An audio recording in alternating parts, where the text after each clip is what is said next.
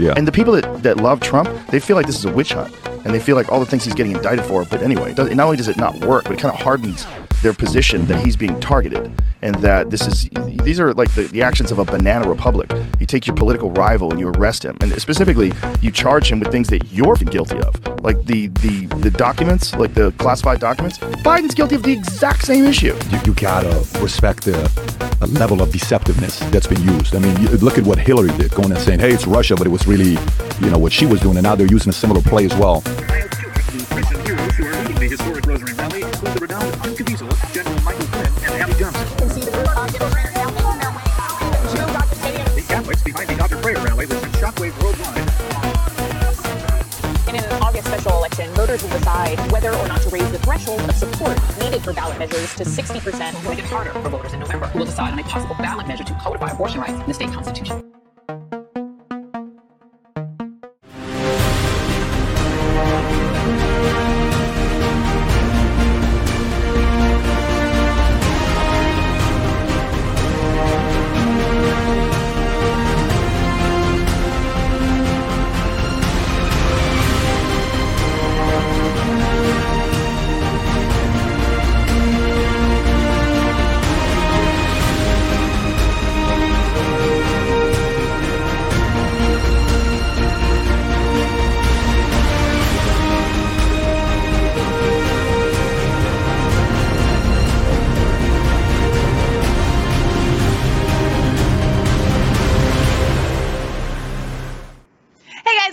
Headline News with Resistance Chicks. We're your hosts, Leah and Michelle. So coming up on today's show, Trump has been indicted again.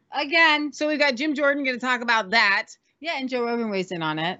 Tells people that it's a bunch of malarkey. You know what's more malarkey? I can't even say it. Simone Gold's bodyguard being sentenced to 3 years in prison because he walked around the Capitol with her. This January 6th nonsense has got to stop. Yeah, it has to Speaking of nonsense, we have a comic who is regretting having taken the vaccine. I can say that word right here on the Brighteon Network. Vaccine. We've got Joe Biden and his dark Brandon mug. If you have not seen that, you're in for a treat. The day Trump gets indicted, he comes out with some sort of weird ad for a coffee mug and says, I like my coffee dark. Morning Joe. With like these eyes beaming out of the coffee mug. So speaking of January 6th, again, Tucker Carlson comes out and he's like, listen, January 6th was planned. I've got the goods. No, actually, it's something a little bit different. We're going to talk about a previously non-aired piece. Get out. Yeah. Oh, that's awesome. Okay, we've got all that and so much more coming up right after this. Don't go anywhere.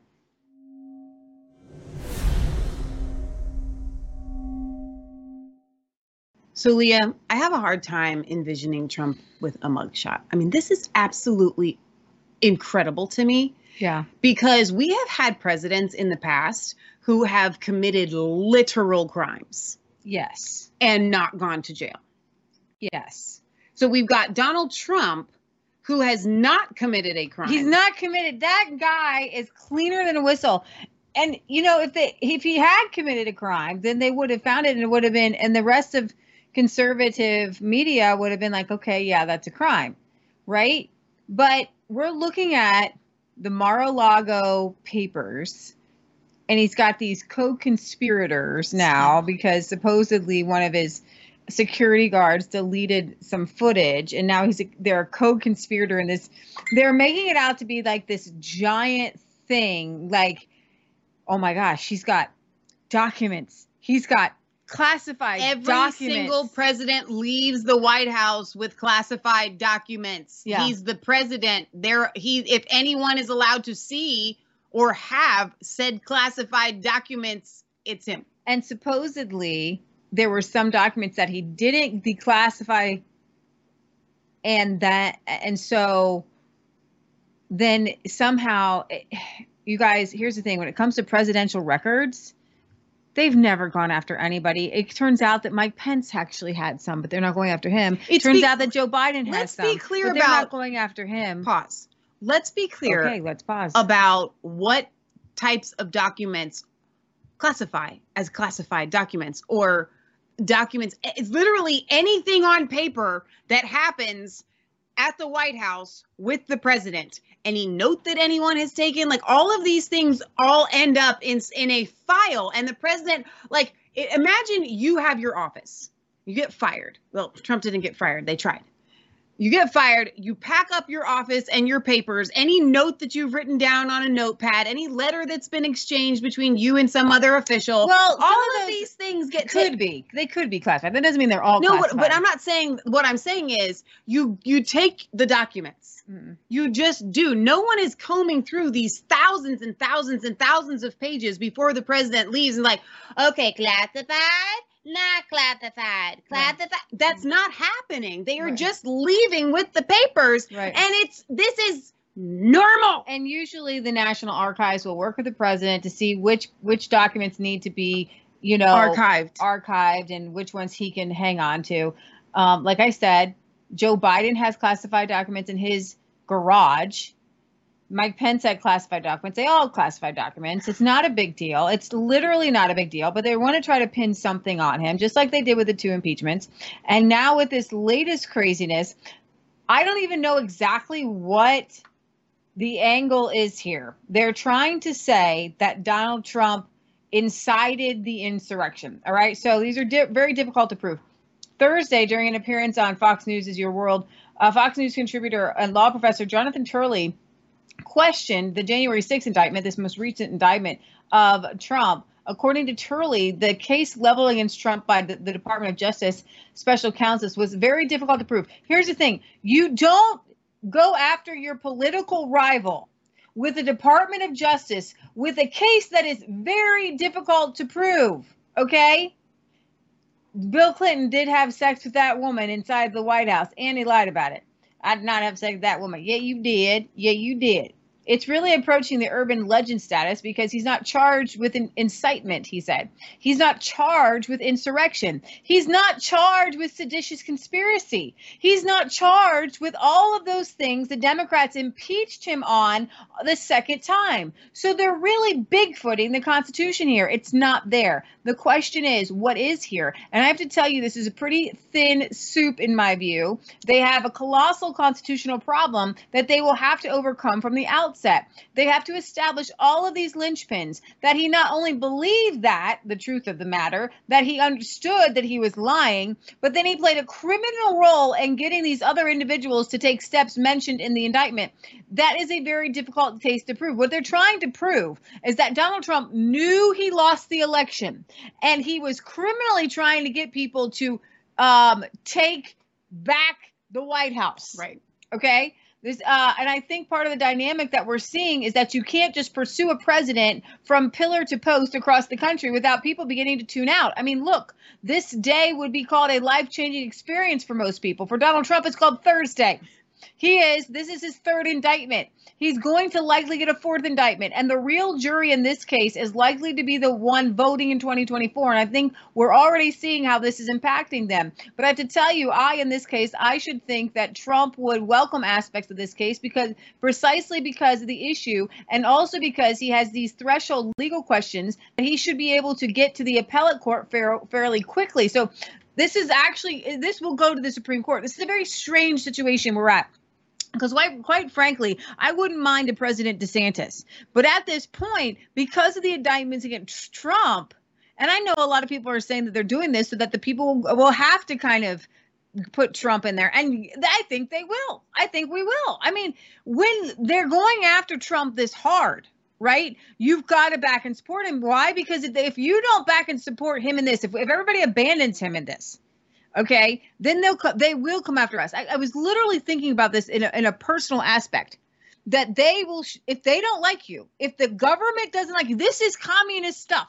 If the government doesn't like you, they'll make something up and then they'll put you in jail. We can't have that. We have to put it. They've actually been doing that for years. It's just never been done on this broad, on a big of a scale, big of a stage.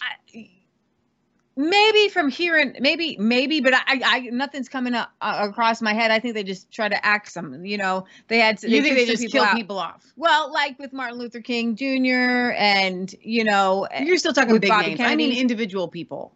Okay, well, people never heard of. Like the Amish guy. I mean, it happens. Well, the Amish guy with the salve. Right. You know, the well, Bundys. But here's the thing. Here's the thing with the Amish guy with the staff. Those laws are on the book. Like, those are regulations. Technically, he broke some regulations. We have to go beyond the Constitution. I get what for you're that. saying. They're like, when it comes to the Bundys, they did frame the Bundys for sure. Okay. And they actually got off. Right. So you're right about the Bundys. But if they don't like you, here's the thing with the Bundys, they wanted the land. mm-hmm. They wanted the land. It wasn't necessarily that they were like, oh, there's these patriots over there out west, and we just want to get them. Right. Like, no, they wanted the land, right? They with the Amish guy, there was an Amish guy. If you guys don't know this, he was making a salve that cured cancer, and he put cures cancer on it, and he didn't want to get a lawyer. And he wanted to represent himself. The Amish guy aside, raw milk laws, things like that. Sometimes you are well within your laws, and they will still come after you. Again, I'm saying that I don't think. I'm not arguing. What I'm saying is that they have been doing that. You have to concede that they have been making things up against American citizens for years and putting them in jail or killing them off. They've just never done it on such a. It's kind of like when homosexuals were in the closet, right? For the longest time, they existed. They were in the closet. Now, blatant, we're coming after your kids. We're cutting off their wee-wees. So that's what I'm saying. They've been doing, but it's never been as blatant, as big as what they're doing with Trump. Let's hear what Jim Jordan and Joe Rogan have to say about this. Yeah. And the people that love Trump, they feel like this is a witch hunt. And they feel like all the things he's getting indicted for. But anyway, not only does it not work, but it kind of hardens their position that he's being targeted. And that these are like the actions of a banana republic. You take your political rival and you arrest him. And specifically, you charge him with things that you're guilty of. Like the documents, like the classified documents. Biden's guilty of the exact same issue. You gotta respect the level of deceptiveness that's been used. I mean, look at what Hillary did, going and saying, hey, it's Russia, but it was really, what she was doing. And now they're using a similar play as well. I do think the end result, the takeaway is, I think this just strengthens, just hardens the support for President Trump and frankly expands it. I think Dana was mentioned earlier in the show that, you look at the poll numbers earlier in the week. I think it's 54-17 in the Republican primary. But more importantly, he's dead even with Joe Biden in the New York Times poll. So my gut tells me is that what the New York Times is saying? It's probably better for President Trump in another poll. And this, I think, only again hardens his support, expands his support because the country gets it. And I think the reason that's happening is so much of the country is sick of this nonstop attack, this ridiculous attack on President Trump for 7 years now. And they're tired of this elite attitude in D.C. that says, oh, we're better than everyone else. There's a different set of rules. And I think people in flyover country, hillbillies in Ohio or Iowa or Oklahoma, they're so sick of it. We're so sick of it. We're saying we're going to support President Trump. I think that's the takeaway. I think that's the result of all this. I think there's a little bit more going on than just that. I think that a lot of times when we're looking at these polls, like a New York Times poll that, usually would have Hillary up or Joe Biden up because they fake their polls. Now they literally have Trump and Joe Biden at a dead heat. I think it's not as much as Trump being arrested, even I think that has a lot to play with it. I think a lot of it has to do with the fact that people are looking at Joe Biden and his decline. They are looking at their economy. They're looking at their bank accounts. They're looking at how, they are literally comparing life with Trump for 4 years versus life with Joe Biden now is infinitely worse. And they're going, and then they go, oh, and they're attacking Trump. And so there must be, I'm saying that the wake up call is more or less your bank account. The fact that inflation is through the roof and life under Joe Biden is literally miserable. And then they go, and they're still coming after Trump. And then they go to Trump. I think that there's a step there that has to happen. I think that there is, to your point before, have they been going after their political opponents with the DOJ? Maybe. But when I'm looking, I said the government. You said the government. I was saying the government. I didn't mean the DOJ. Well, I'm looking at the Department of Justice going after people for political speech. Sure. And going after people that they don't like for policies. They don't like political policies. And I'm looking at the full-on assault on conservatives. Like, it's one thing we've put up with it because we don't have a choice with the mainstream media calling us white supremacists and Nazis every 5 seconds. Okay. And when it comes to January 6th, it was a setup to frame Trump supporters as Nazis, to get them to move into the Capitol, to get them in there so then they could frame them for a thing. Right. What you were talking about with the Amish farmer, it was a thing. Were they trying to frame the Amish farmer for the thing? I don't think they were trying to frame him. I think they found he was doing something and he was selling some salve. We have our friend Mark Baker, and he was selling meat and a certain kind of pig, and then the whole state of Michigan was going to ban heritage hogs, and they tried to ruin his life.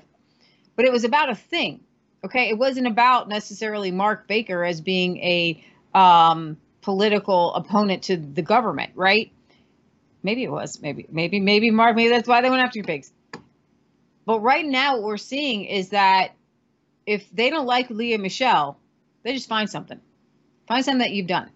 If they don't like Candace Owens, I think she's controlled opposition, they'll just find something, right? So I've got this next clip. This next clip was from a previous interview when Tucker was at Fox News with the chief of police, the Capitol Police in Washington, D.C. Now, Raheem Kassem at the National Pulse had this leaked to him. This did not come through Tucker. Tucker did not have access to this. It was Fox News's video. So Raheem has this, and he's leaked it because it's so important to know that this Capitol Police officer, chief, really truly believes that this was a setup. So let's play this clip. Very restrained and rational and not given an overstatement, obviously, but the facts that you're describing are shocking. I was say the reason why I've had a lot of people ask me, why did you write this book? I try to do what I can to get the truth out. Yes. They didn't want me to testify in February 23rd at the Senate hearing. They only wanted people that still currently in positions on the Hill. I actually had to go and talk to a friend of mine on one of the oversight committees to say, I will come there in person. I want to be there. I want to testify. So I'm glad you think I'm reserved. To be honest with you, I'm a little pissed off because it doesn't have to happen. If people were reporting the intelligence correctly, if I was allowed to do my job as the chief, I got a significant experience. If I was allowed to do my job as the chief, we wouldn't be here today. This didn't happen. Then see how you're out there, you're lambasted in public, and it's all everything appears to be a cover-up. Like I said, I'm not a conspiracy theorist, but when you look at the information, the intelligence that it had, military had, it's all watered down. I'm not getting intelligence. I'm denied support National Guard in advance. I'm denied National Guard while we're under attack for 71 minutes. You're in a fight? Yeah. A fight for a couple of minutes. Yeah, wears you out. 1 minute. I was going to say 60 seconds, 3 minutes. Yeah, Let me tell you, it wears you out. My officers were fighting for 80 minutes before the protesters ever broke first with that. Wait, can I say, so you described this as a failure to get the intelligence to the people who needed it, but it sounds like worse than, it sounds like they were hiding the intelligence. And that's what I'm getting at is, could there possibly be people that actually did something to happen and kind of wanted something to happen? It's not a far stretch to begin. Well, I don't know what the other explanation is. It's sad when you start putting everything together and thinking about the way this played out. It gets concerning. What was their end goal? You look at what's happening. Was that their end goal? I don't know. Well, I mean, there's no question that what happened on January 6th has really helped the Democratic Party. It's bravely politicized the U.S. military and the intelligence agencies and the FBI. And those are all, I think, bad for America and violations of the Constitution, but they're all good for the Democratic Party. That's the fact. That's what happened. Absolutely. And I write about that because as a cop of 30 years, I'm a rule of law type of guy. Yeah. There's a reason that Lady Justice is depicted with a blindfold. As soon as you cut that blindfold off, the fairness of our legal system goes out the window. And that is exactly what has happened. They have stripped that blindfold away from Lady Justice, and it's not perceived as being fair anymore. So just to let you know, that was not Brydion's fault. That was it was kind of garbled because that's the way it came, because it was leaked material. That's why even Bannon, who played it yesterday, it was like that. But you have Sund here, who is the Capitol Police Chief, Stephen Sund. Everything appears to be a cover-up. Like I said, I'm not a conspiracy theorist, but when you look at the information and the intelligence they had, the military they had, it's all watered down. I'm not getting intelligence. I'm denied any support from National Guard in advance. I'm denied National Guard while we're under attack for 71 minutes. So beginning around 19 minutes into the conversation, Sun tells Tucker, if I was allowed to do my job as the chief, we wouldn't be here. This didn't have to happen. This is crazy. It sounds like they were all hiding the intelligence, Carlson said, and to which Sun responds, could there possibly be actually they kind of wanted something to happen? It's not a far stretch to think that.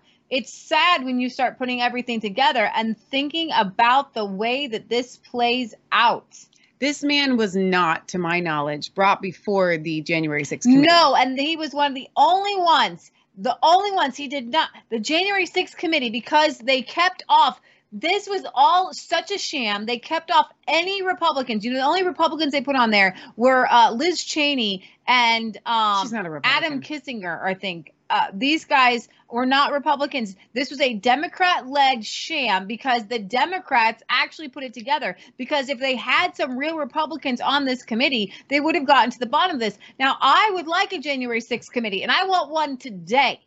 Okay? I want a January 6th committee. I want McCarthy on it. I want it to be totally, completely exposed because Nancy Pelosi and all those people involved, they're the ones that should be going to jail. And that's why every time that there's a drop against Hunter Biden, there's another thing or indictment that gets dropped against Trump because we have true criminals sitting in the White House. We have criminals that set up like a million patriots and are making them rot in jail. This is more than banana republic stuff, guys. We have to wake up. Wake up. I'm awake. You woke me up. He says, Carlson told Russell Brand, I interviewed the chief of the Capitol Police, Stephen Sun, in an interview that was never aired on Fox. By the way, I was fired before it could air. I'm going to interview him again. So hopefully we're going to see this interview again. But Stephen Sun was the totally non-political. He worked for Nancy Pelosi. I mean, this was not some right-wing activist. He was chief of police on January 6th, and he said, oh, yeah, that crowd was filled with federal agents. What? Well, he would know, of course, because he was in charge of security. So the more time has passed, it becomes really obvious that core claims they made about January 6th were actual lies, and we could see it. And I'm going to tell you, that's why I lost. We were on Brighteon, God bless Brighteon, while we don't have our YouTube, because we covered this stuff, and we don't have our Twitter account, because Elon Musk, I'm telling you, is batting for the other team. I was listening to an interview with Alex Jones and Steve Bannon. Do you know they're not allowed back on Twitter either? Alex isn't allowed back on Twitter, and neither is War Room. So I feel pretty good that Resistance Chicks, I had 2 accounts. I went and asked recently for a recent reinstatement, and I got a manual review, and they said no. So that I know what camp Resistance Chicks is in, and I just thank God for it. Because you have all these fake faux conservatives who are interviewing Andrew Tate, who are still on Twitter, and they don't recognize that they're in some echo chamber of themselves, getting worse and worse and worse, tightened in the grip of Andrew Tate's fantastical lies, and they're literally in some sort of like incestuous conservative mosh pit where they just keep stroking each other and having these incestuous relationships just with each other. Meanwhile, the rest of us patriots are on the ground actually getting things done. We're actually going to have a rally, which we're going to talk about in our show this Sunday with Jim Caviezel, General Flynn, and Abby Johnson, because we're going to try to stop the radical left. I don't see Mike Cernovich or Candace Owens talking about Ohio Issue 1. No, they're there tweeting about flying to Romania to go to some sex demon's sex dungeon to interview him. These people, like the conservative leadership that you see on Twitter, is dead. But you know who is leading the front? Mike Adams and the Brighteon store. The Brighteon network. I'm telling you what, go to the Brighteon store. Use promo code CHICK, save 5%, and you will get some of the healthiest products known to man. Mike literally will not let anything, to my knowledge, in that store that he has not personally reviewed and finds meets his standards. I am so impressed. Every product that I've ever gotten from the Brighteon store is top notch. I want you guys to support this network because this is not Twitter. This is not YouTube. This is where real free speech is allowed to live and thrive, and we must support it. And then you get amazing products on the other back end. I love it. It's a win-win, win-win. Speaking of a win-win, we've got so much more coming up right after these messages, including Simone Gold's bodyguard now sentenced to 3 years in jail. All of that and so much more. Don't go anywhere. We'll be right back. So, Leah, Simone Gold has been on the front lines of this, not just America Frontline Doctors, but just trying to get the truth out about COVID. Yeah. She went to the Capitol on January 6th. She had a speech. Yeah. Someone said, why don't you just, everybody had gone in. Somebody said, why don't you just go into the Capitol Rotunda and just read your speech? And she was like, you know what? I'm going to do that. She had a megaphone, right? She had a bodyguard. And I think she had a cameraman there with her. I don't know what's happened to the cameraman. Yeah, it was a little bit more than that. I've got Heather Mullins is in contact with this bodyguard, John Strand, and she says that they were actually up there on the Capitol and they were pushed into the Capitol. They were like kind of pushed in by the crowd. So I'm going to roll this clip and then we're going to talk about it. Today, specifically, no, Joe, it's not funny. It's really not funny. Today, okay, let me ask you this, Joe. Did you know that on January 6th, Dr. Simone Gold, you probably heard of her from America's Frontline Doctors. She was a scheduled speaker at the Capitol. They had a permitted event at the Capitol on January 6th. There was two sides of the Capitol where people were sort of forced into the building. On one side of the building, there was a permitted event where I think even Congressman Paul Gosar was a slated speaker. And so a bunch of people were actually gathering to hear the speakers at the Capitol on January 6th, and they were right there behind these big brass doors, and one of them was Dr. Simone Gold's security guard, a guy by the name of John Strand. This guy was paid security. He was there on a detail. He's a law-abiding citizen. And what ended up happening is on one side of the Capitol, you saw, barriers being broken and all this other stuff. On the other side, there was a scheduled permitted event. And that's where Dr. Gold was. That's where John Strand was. There's footage now of flashbang grenades going off when people were peaceful, chanting, and praying. And it stirred them into a frenzy. And then there's footage of the doors, people from inside the Capitol opening the doors, letting these people in.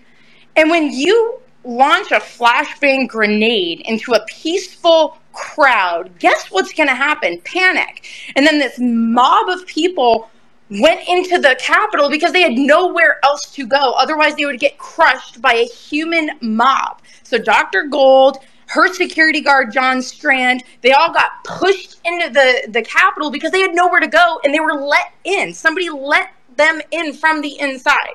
So they were in the building following whichever way the Capitol Police were going. They didn't break anything.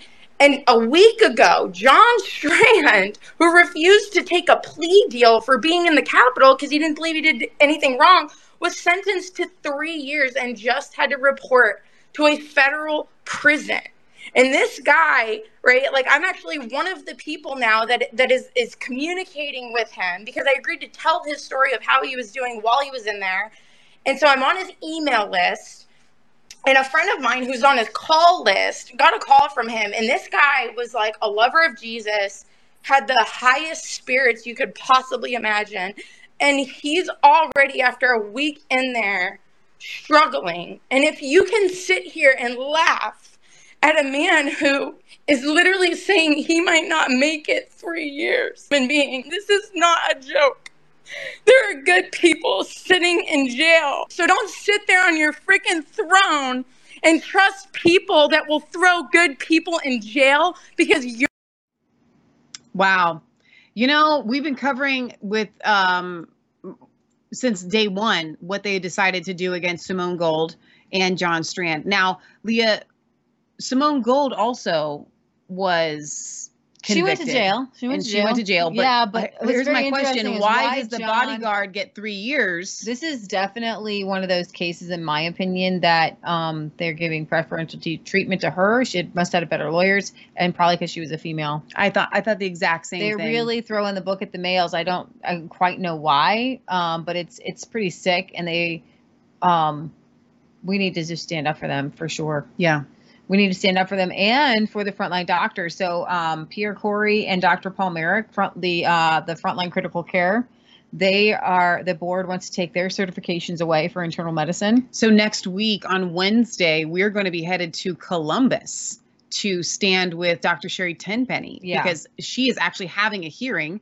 Tom Renz, I was on the phone with him the other day and he said, I'm going to go represent Sherry. And I was like, drop everything, reschedule. We're going up there. We're going to be covering that. So you guys can stay tuned on resistancechicks.com for that. But they are coming after all of these doctors and their medical licenses. No, they absolutely are. Speaking of that, I really think that with these doctors who were treating, like, with Pierre Corey and Simone Gold, they treated and they kept people alive. And when the Delta variant came out, then the ivermectin was doubled, the steroids were added, and they were doing the best that they could to get patients through. Yeah. And anybody who had a treating doctor who was ready to help somebody get through it, they got through it. Yeah. And we had there is a wonderful doctor here in Ohio we were able to get a hold of, a compounding pharmacy here in Ohio we were able to get a hold of, who helped compound some higher doses of ivermectin. And we were really appreciative for those who stepped up and said, you know what, I'm going to do this. And there's a war against ivermectin. Did you know Pierre Corey actually has a book out called The War on Ivermectin? Wow. So I want you guys to check that out. And just support the FLCCC still today, because they are still helping people get through different rounds of ivermectin. Now they're helping people who are going through vaccine injuries. Now, keep in mind, aside from COVID, one of the reasons why they didn't want ivermectin out there is because it's an antiparasitic, and there has been a literal push against the American people to get us off of antiparasitical medicine and to get dewormers off of the shelf and have them cost tens of thousands of dollars, when every other third world country, or every other country as a matter of fact, has these dewormers on the shelf because they understand how harmful parasites are to our bodies. Dr. Artis will tell you when it's Lyme disease or cancer, MS, or all different kinds of things. The number one thing you need to do is do a parasite cleanse first and foremost. And so if the powers that be realized, not only will ivermectin cure COVID, which we don't want, but if people get ivermectin in their hands on a regular basis, then we're going to lose a bunch of patients because they're going to be cured of other diseases. Yeah, they keep trying to cure people with painkillers when they could just have a parasite overload. Exactly. For sure. Well, I have a clip for you. Maybe this will kind of some dark humor. An Australian comic admits that he wishes he never got the vaccine. Let's see this. I regret having gotten the vaccine. I really regret having gotten the vaccine. I'm sure it's fine, but I just wish when the state told me to do something, I'd be the sort of person who said no. But it turns out I'm the sort of person who says, fine. I don't understand what's going on. You're telling me it's important. Okay. And all they had to do was say, you won't be allowed to go into pubs for like a month. And I was like, put it in me. That's what I'm upset about, is that I had a principle temporarily. Like, if I was in Nazi Germany, I would have stood up to the regime. I wouldn't stand up to not being able to go to a pub for a month. I would have been like, Anne Frank, she's in that attic there. I saw her. It doesn't matter what the point of principle was. The point is I would have been a chill. And that I have to live with that for the rest of my 3 or 4 more years before I have a heart attack.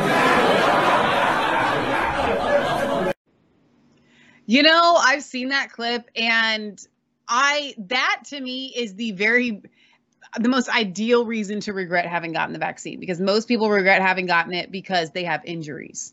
But for him to wake up and recognize, when the government came at me and told me, oh, just take this, I was like, okay, fine. I can't, if you're telling me I can't do XYZ, go to a pub or whatever. then okay, put it in me. I'm ready to go. And I love this comedy sketch because I think it brings humor to the darkness of what a lot of people actually did and how weak they were.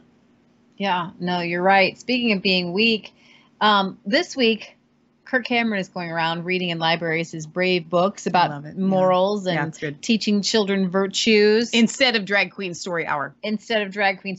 However, there's obviously a pushback from that. Now libraries are told to hide offensive books critical of transgenderism. So libraries have been advised that they should bury books from TERF authors deemed to be offensive while prominently displaying works promoting far-left transgender ideology. Guidance titled from a London LGBTIQ plus library called Book 28 in Islington, dubbed Welcoming the LGBTIQ blah, blah, blah, blah, plus users. Advice for public library workers has been sent out to libraries across the country about which books they should be featuring and which should be effectively hidden from the public. And this is in the UK. While the leftist librarians who wrote the guidance called for limiting access to so-called TERF, trans exclusionary radical feminist books. So funny. I'm not even a radical feminist, so I guess I'm not a TERF. I don't know. It called for active promotion of not only LGBT-themed works, but also putting in place other best practices. You've been in the library where they have a little display of things like that, and now they've got, Johnny can be Janie.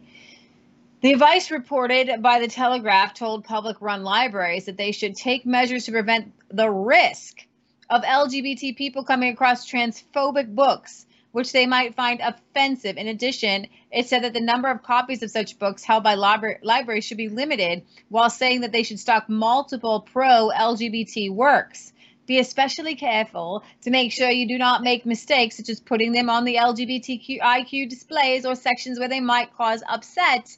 You can interfile them in your general stock, and those who want to seek out these titles can do so via your catalog without the risk of the LGBT blah, blah, blah, blah, blah, blah, blah person coming across the book in a way that looks like it may be being endorsed. That's it. There goes the Bible from the library. That's actually true. Exactly. We had this year, school kids were taught how to masturbate and the virtues of rough sex in lessons hidden from their parents. That's called pedophilia, by the way. That's called pedophilia. Pedophiles do that. Pedophiles do that to children. Pedophiles do that to children. That is pedophilia. Yeah. What? No, it's absolutely pedophilia. But I do have a little good news. So in Oklahoma, there were two bills, that one in the House and one in the Senate, and they were supposed to define biological sex. Well, they stalled out and their session has ended. These sessions are so, I'm like, I don't understand these sessions, and I don't get it. But anyways, their session is done. I guess Oklahoma's not doing anything else for the rest of the year. So the Oklahoma governor has issued an executive order, and in this case is a good use of executive order. The governor, Kevin Stitt, became the first U.S. governor to issue an executive order legally defining the what constitutes a biological male and female in a move to preserve women's rights, and he did that on August 1st. He did that with Riley Gaines, the swimmer, in presence. I am taking decisive executive action to ensure the true definition of the word woman, meaning a biological woman, is what guides the state as we reaffirm our commitment to ensuring the safety, dignity, and sanctity of women across Oklahoma. As long as I'm governor, we will continue to protect women and ensure women-only spaces are reserved solely for biological women. Representatives of the LGBT support groups in Oklahoma decried the move, saying it would harm women's rights instead of protecting them. You know what I find hilarious? Even with dog breeds, okay? Dog breeds are all over the board. Lee and I own a pet care business. This is what we do for a living. This is just a hobby that we don't get paid for very much. With all these breeds, when you want to find out what your dog is, it comes back and it says, okay, your dog is 1/3 Husky, 1/3 German Shepherd, and 1/3 Golden Retriever. You're a part of all of those things, right? At least there's a definitive description in something that is completely like a mesh up. But yet, when it comes to gender, there's nothing definitive about it. When are they going to start redefining? Like, do we have to put it in the Constitution? Like, what a school is, or what the sky is, or what the grass is, or what the ocean is. Like, because what if what the ocean is to you and I is not what the ocean is to someone else?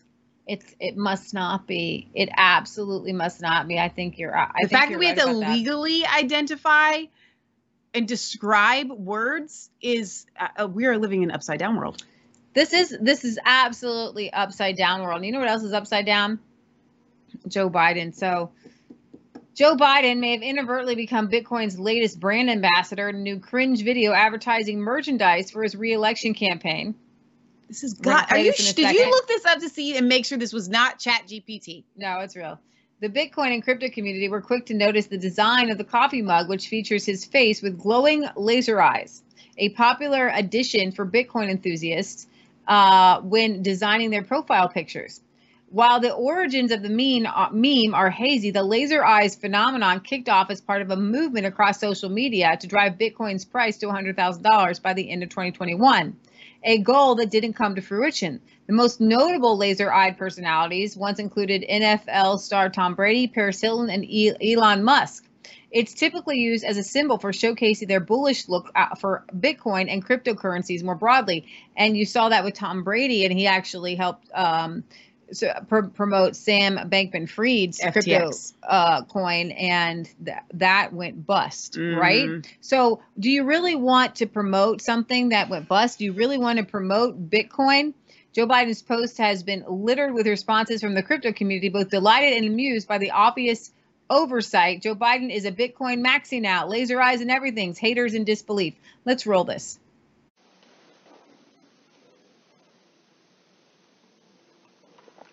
I like my coffee dark. Okay, so I have a theory on this. You want to know what it is? I don't know, but remember the Dark Brandon theme? They're trying to be like, and they put this out the day Trump was indicted. Right, but you know what I really think that it is? What? I think that he is coming out to essentially warn everyone of central bank digital currency. I think you could be right. Because if that's what the laser eyes mean, digital currencies, then here he's coming with this kind of like look on. He probably has no idea what's going on, by the way. But those that are behind this are dropping. And the fact that other people have not awakened to that yet, get ready. Be afraid. Be very afraid.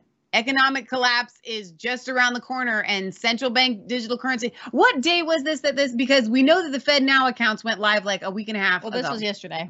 Okay, so yesterday. So within a week and a half or 2 weeks of the Fed Now accounts going live, Joe Biden comes out with his own crypto face. I'm just saying.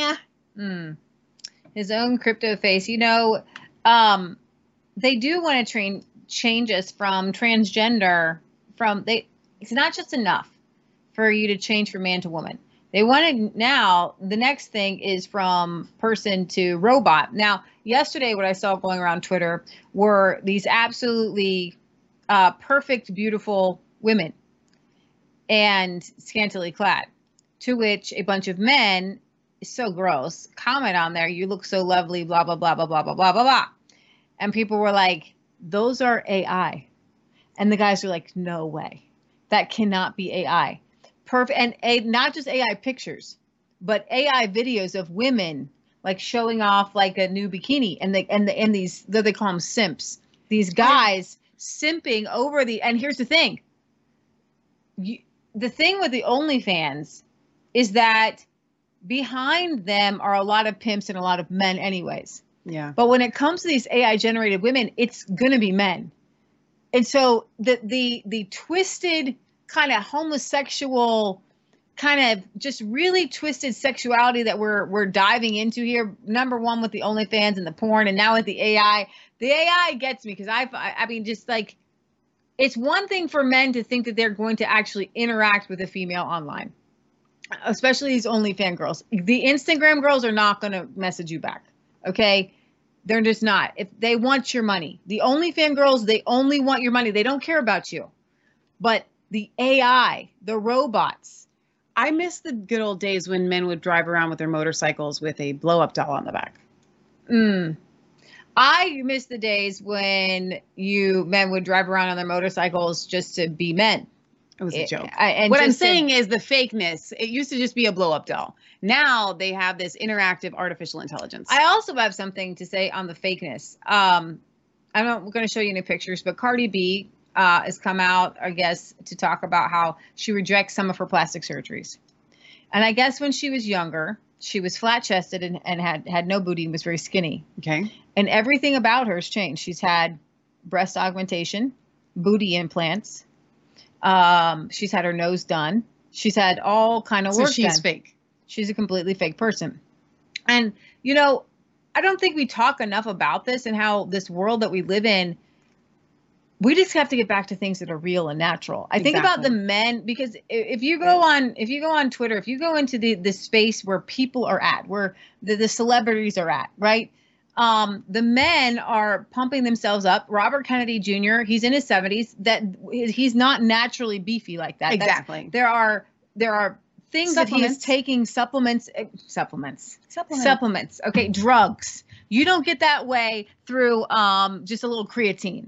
Okay, he is taking. I don't know. Creatine does some stuff. I don't know if it does it for you in your 60s and 70s. So what I'm understanding from the other men, some guys in their 50s who are weightlifting, he's like, I can take anything legal and nothing will turn me into that. Okay. He's super buff. These are drugs. These men are taking drugs. There's literal drugs, performance enhancing drugs. They're not natural supplements. The same thing with women. You're looking at women, like if you like, they're not the women you see online. We kind of covered this last week. They've had breast augmentation. They've had tummy tucks. They've got every single influencer besides Leah and Michelle have Botox. We don't even wear fake eyelashes. Come on, we don't even put on the fake, like the butterflies on your eyes. They're just too annoying to me. I know. Okay. And so in this world of fakeness, be real. That's what I want to leave in you this with. world of all right. So we didn't have time to play the clip today, but I want you guys to go to resistancechicks.com or our Brighteon channel and check out 2 interviews that we did. Ohio has an amazing issue that's coming up on Tuesday, and this rally that we are about to do on Sunday with Jim Caviezel, General Flynn, Abby Johnson is going to be huge. It's national. Gavin Newsom has weighed in on this. George Soros just dropped another couple $1 million in on this issue.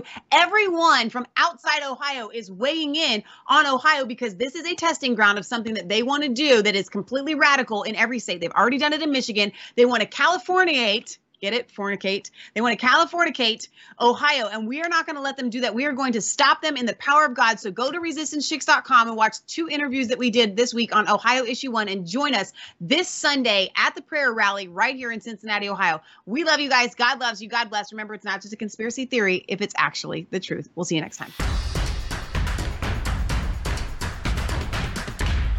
Back to Resistance Chicks. We're your hosts, Leah and Michelle. It's Friday, which means we're going to bring you this week's top news stories, including, but not limited to, Donald Trump's arrest, fingerprinting, mugshot, and indictment. Yes, once again. Can you believe this? How many times is this now? 3. So, I'm not going to lie. You know what I did? What? Today when I was putting together today's show and making my beautiful piece of artwork that no one literally ever acknowledges, by the way. And I'm just going to say that it takes me about an hour to do those every week that I do for you guys, that little intro there. Okay. But it's like literally creating a piece of artwork. I'm like one of those cake bakers or something, you know, the website. I'm going to have to help you because you're just a wreck over here. I really Leah's having hate issues with her earbuds. We're getting her. I'm going to get her a better one. I think if you were to turn that thing, it would be fine. But anyway, I went and I just put in Trump indictment in my past things that I've made, and I just tweaked it a little bit because it's not the first time that this has happened. So I already had one that said Trump indicted. I just put a little again at the bottom, and I got the new umbrella picture of him this week. Did you see that? Everybody's sharing with him. You know, they show pictures of I should just pull this up. Obama having, has like a security guy, holding the umbrella over his head, and Trump's carrying his own umbrella, which makes him a man's man. So I grabbed that picture. But my point is, this has already happened before. It's like Trump deja vu. Yeah, there's an article from the Washington Examiner, and in that article, it says that Democrats and Republicans aren't divided by gender. They're divided by marriage. And I think this is very interesting to talk about when we're talking about Donald Trump and the Republican Conservative Party.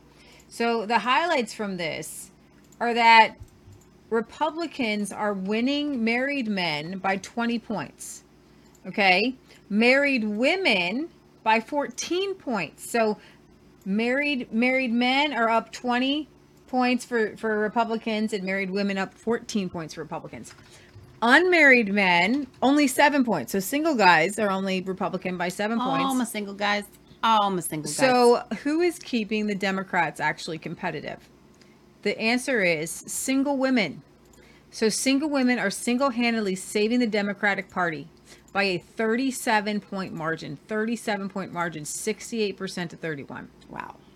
You know, and what's interesting to me, though, it's Sweden, is that in real life, when I look at the conservative movement, it is led by women. Conservative women. A lot of them not married. A lot of them single women.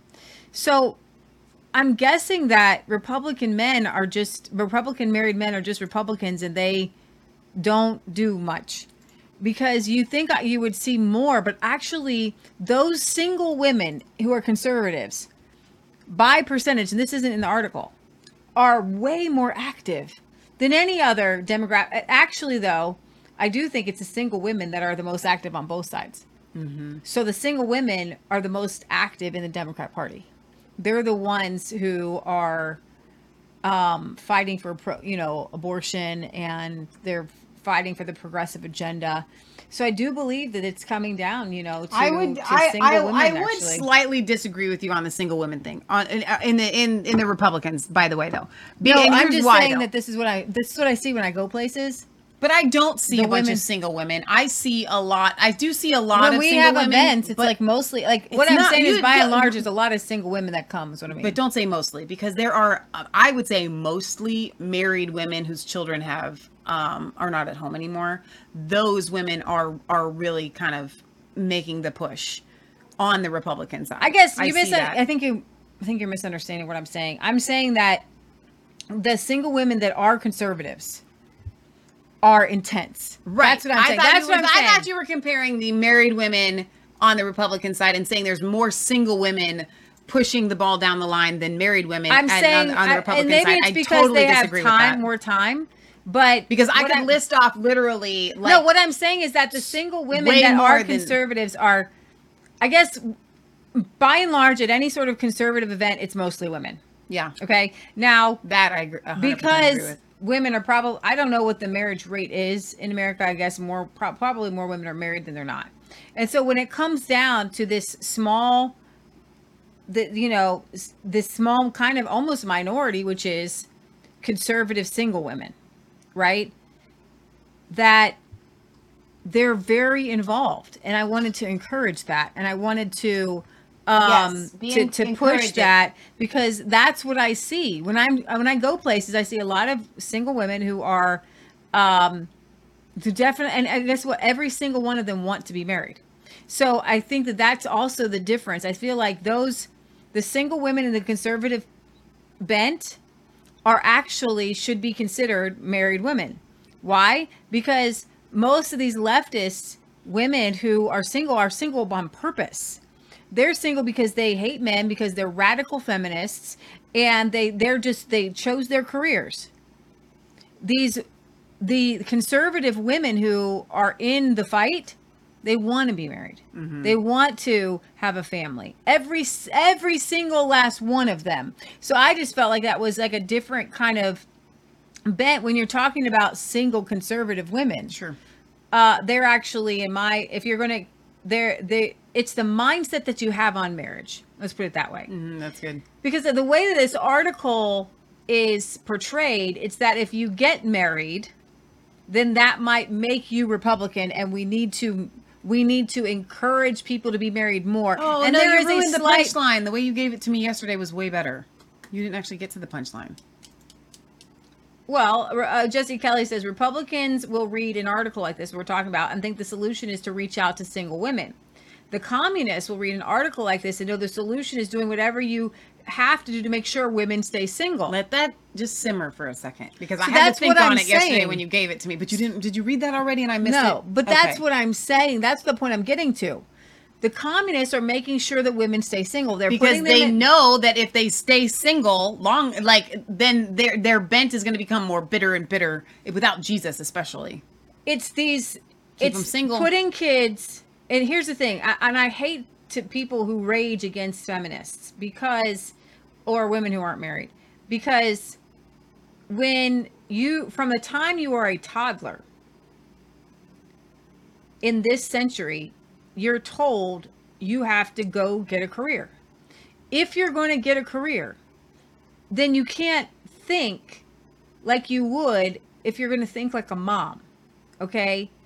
And they brainwash little girls in public school, and then they blame them for coming out acting like their teachers that they spend 8 hours a day with, and then their professors that they actually go and kind of live with. Well, you mean the conservatives blame?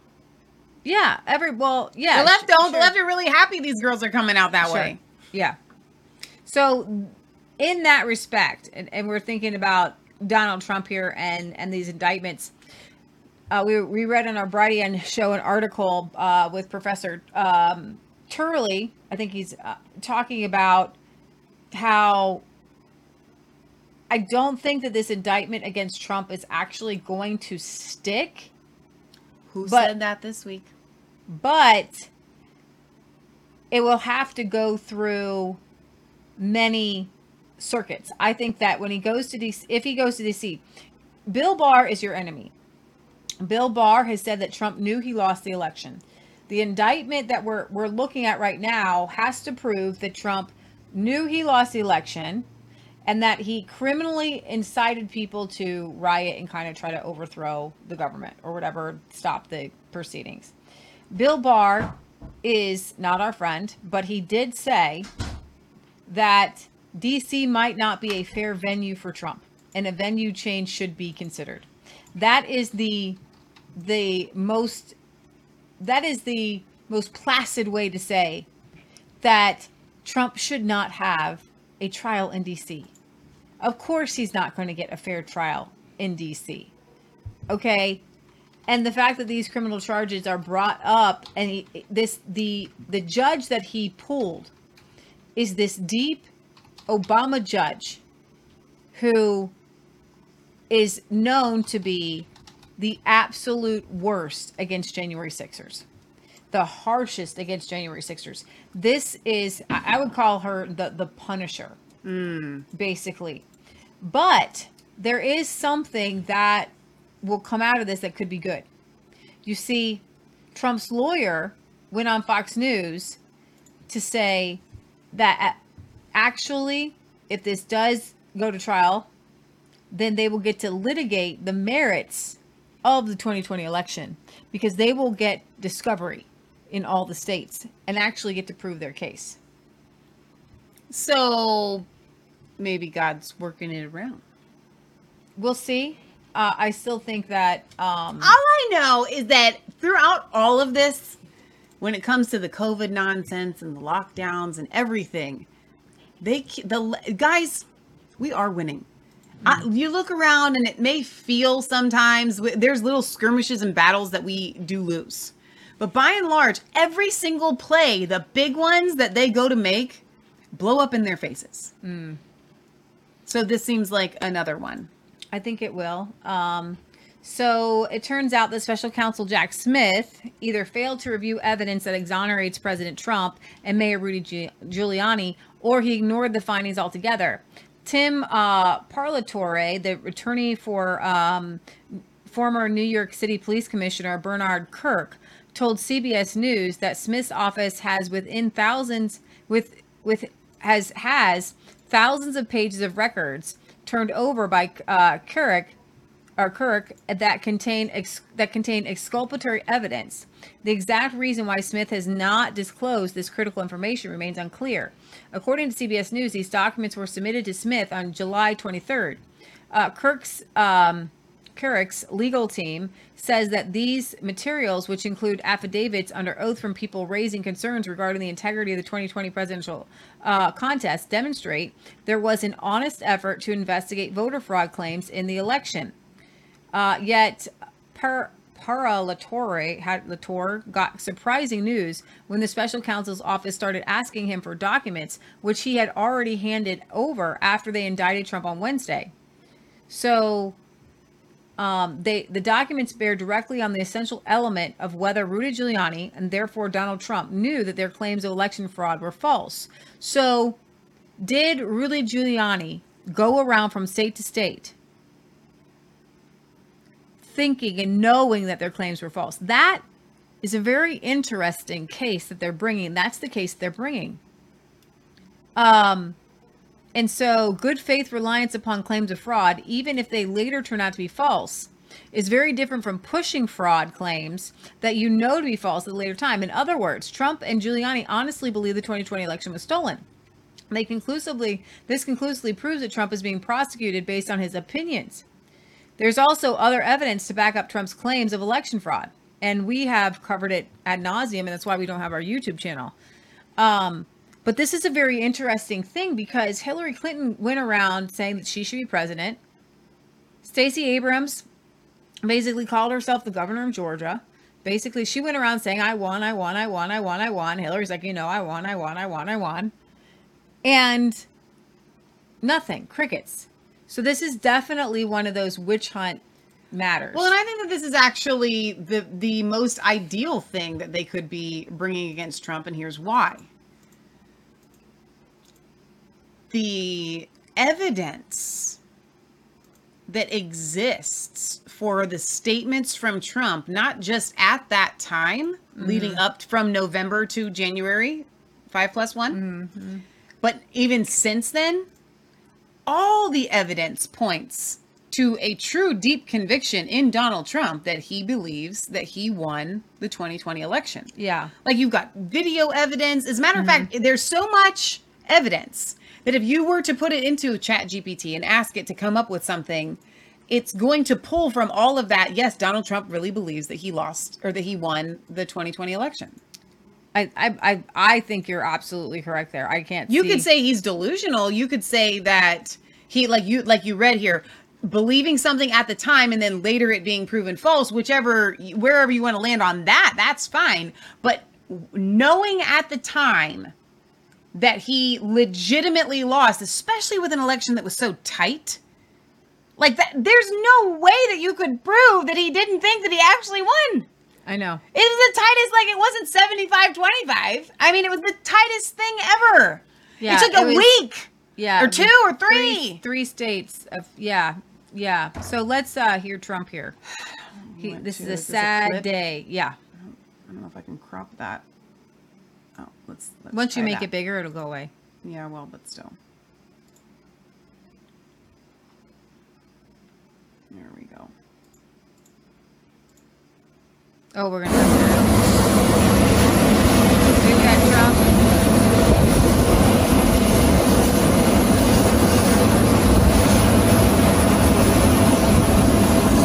Our podcast listeners, Trump is sending stairs from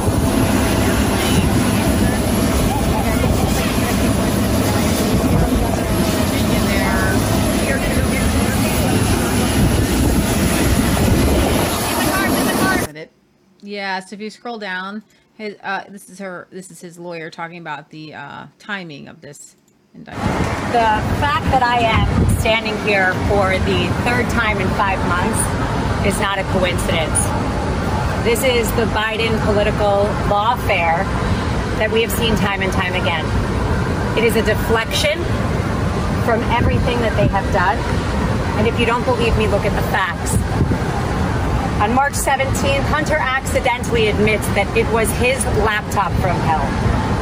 The next day, DA Alvin Bragg indicts President Trump. June 8th, an FBI document is released showing that the Ukrainians paid the Biden crime family millions and millions of dollars. The next day, the Mar-a-Lago raid and the Mar-a-Lago indictment. Last week, Hunter Biden's sweetheart plea deal fell through when the judge realized it had blanket immunity. The following day, a superseding indictment against Donald Trump. July 31st, Devin Archer goes to testify in front of the House. That was only after they failed to put him in jail prior to the fact. What happens the next day? The January 6th indictment that we're here for today. This is not a coincidence. This is election interference at its finest against the leading candidate right now for president, for either party. President Trump is under siege in a way that we have never seen before. President Trump and his legal team and everyone on his team will continue to fight, not for him, but for the American people. Well, there you go. So we see consistently that every time these people have a damning report that does not do them any favors, they come after Trump. I wonder how many more of these they have before they're played out. Like, you know what I mean? Because there's going to be more stuff that keeps coming out. Yeah, she was asked, why not bring it to trial as soon as possible before the election? Now, this is going back and forth. Supposedly, the DOJ doesn't want to bring it forward. They do want to bring it forward. Who wants the case to drag out? We're looking at like next August. This is crazy, but Trump's lawyer says, I would love to bring it as soon as possible, but there's something called discovery. And when somebody wants to say that the 2020 election was perfect and that President Trump has no right to object to it, we've got to show them all the facts, and there's a lot of facts to show. Everybody has their time, and to say that Donald Trump should then be rushed and not be given the same fair proceeding that anybody else is just frankly un-American, it's not fair. So Trump's team also distributed to reporters a document that points out Trump is penalized after every time Biden and his family are in the news for shady behavior. And you guys can see that if you want to see it. Go back to that article, the Breitbart article. After Right Side Broadcasting reporter pointed out that the failed presidential candidate Hillary Clinton and failed governor candidate Stacey Abrams argued about the results of their elections and never faced a weaponization of the DOJ. Trump's lawyer said, of course, but if your last name is Trump, it's very different. So Hillary Clinton can have a problem when she lost the election, and we can have a complete liberal meltdown, as we all saw. But when we have dignified disagreements, we take them to court. We say do things patriotically and peacefully. Trump's to blame for things that he did not himself do. Trump's attorney concluded by asserting that this indictment is not actually about January 6th. It's about politics. This is about 2024, period. Inside the courthouse, Trump pleaded not guilty to charges alleging that he attempted to overturn the 2020 election results and left the building after being inside the courthouse for roughly an hour. After exiting the E. Barrett Prettyman Courthouse, Trump got into his motorcade and headed back to the Reagan National Airport, where he addressed reporters outside before boarding his plane to leave. And he said, this is a very sad day for America. And this is the picture that I was talking about that everybody's kind of got going you can viral scroll there. down, and then the video's down there. All right, let's listen to what Trump has to say to the reporters here. Well, thank you very much. It was a very sad day for America. And it was also very sad driving through Washington, D.C. and seeing the filth and the decay and all of the broken buildings and walls and the graffiti. This is not the place that I left. It's a very sad thing to see it. When you look at what's happening, this is a persecution of a political opponent. This was never supposed to happen in America. Oh my gosh, there's an ad. Oh, that's I don't know how to hilarious. get out of it. It's like good there was the very end of it. Persecution of the person that's leading by very, very substantial numbers in the Republican primary and leading Biden by a lot. So if you can't beat him, you persecute him or you prosecute him. You can't let this happen in America. Thank you very much. Do you want these trials to happen before? So, appointed to the bench by Obama in 2014, U.S. District Judge Tanya S. Chutkan will oversee the 2020 election case against Trump.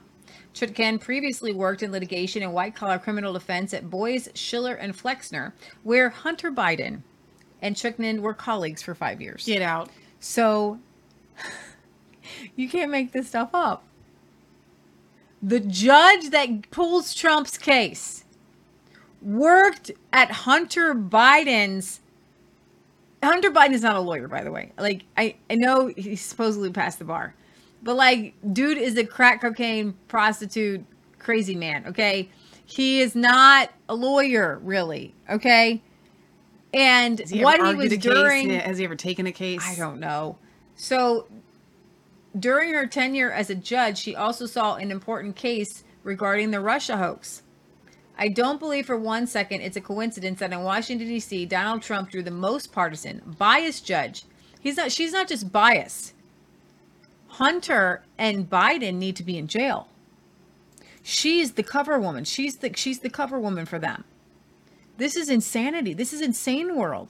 This is absolutely insane world. Imagine if a judge against Joe Biden had worked in the Trump administration and had worked with Donald Trump Jr. for 5 years. They would be on that like white on rice. Then that's the thing. They have swept the room so like to find the tiniest thing. There's nothing. Well, this is like with J6. They keep their circle small, right? You got to be in the in circle, right? They kept the Capitol Police Chief out of the know. We just played that clip on our Brightian segment with Tucker Carlson, a newly released clip from an old interview. They kept the Capitol Police Chief out of the loop of what was going on. Right. Because he wasn't on the know. And then a couple of police officers, was it 2 or 3, committed suicide afterwards. You know, it's so convenient when people do that. It really helps out a lot. I don't think you say that on Facebook. What do you mean it's convenient? It's not convenient. No, it's a bad thing. It's horrible. Yeah. I know, For but we're on them. Facebook. Okay, it's really bad when people commit suicide. It's convenient for them. Here's the thing. We don't know where that goes. And I wouldn't say we don't know what those Capitol Police officers knew or didn't know. They just committed suicide. We don't know anything about them. We literally don't know anything about them. We don't know what they knew. We don't know why they committed suicide. We just know that they did. We don't. We do not. Okay? And my heart goes out to them and their families. Something is nefarious here. All right? I believe in honoring their families. Even in my censored world on Facebook. I'm allowed to, you keep saying, we don't know why they committed suicide. We just know that they did. And I believe that statement is hurtful. That is a hurtful statement. We just know this. It's unhurtful when you add quotes around it. I think that because we don't have the information as a news reporter, we do have to be careful. You told me the other day we're not reporters, we're pundits. Pundits as reporting on the news right now. I don't believe for one second it's a coincidence that in Washington D.C. he gets the most partisan judge. All right, so this is I want to show them the lady. This is the lady. Yeah. So Kash Patel argues that Chukkan is a partisan judge that has no credibility to oversee this with Trump. I have no control over the ads to the right, but they do seem fitting to go right next to her face. If you're a judge and you're represented and you represented one of the parties, or your firm represented one of the parties before you, it's an automatic recusal, full stop. So after Trump won the 2016 election, the House Intelligence Committee subpoenaed bank records to ascertain who reportedly paid $168,000 for the Steele dossier. Where did that money come from? The committee wanted to discover who funded the vehicle the FBI used to receive permission to spy on Donald Trump. In turn, the Democrat-aligned disinformation firm Fusion GPS filed suit to block the release of bank records that linked Fusion GPS's funds to the Steele dossier. Judge Chukkan was involved in the lawsuit, ultimately leading to her recusal from the case.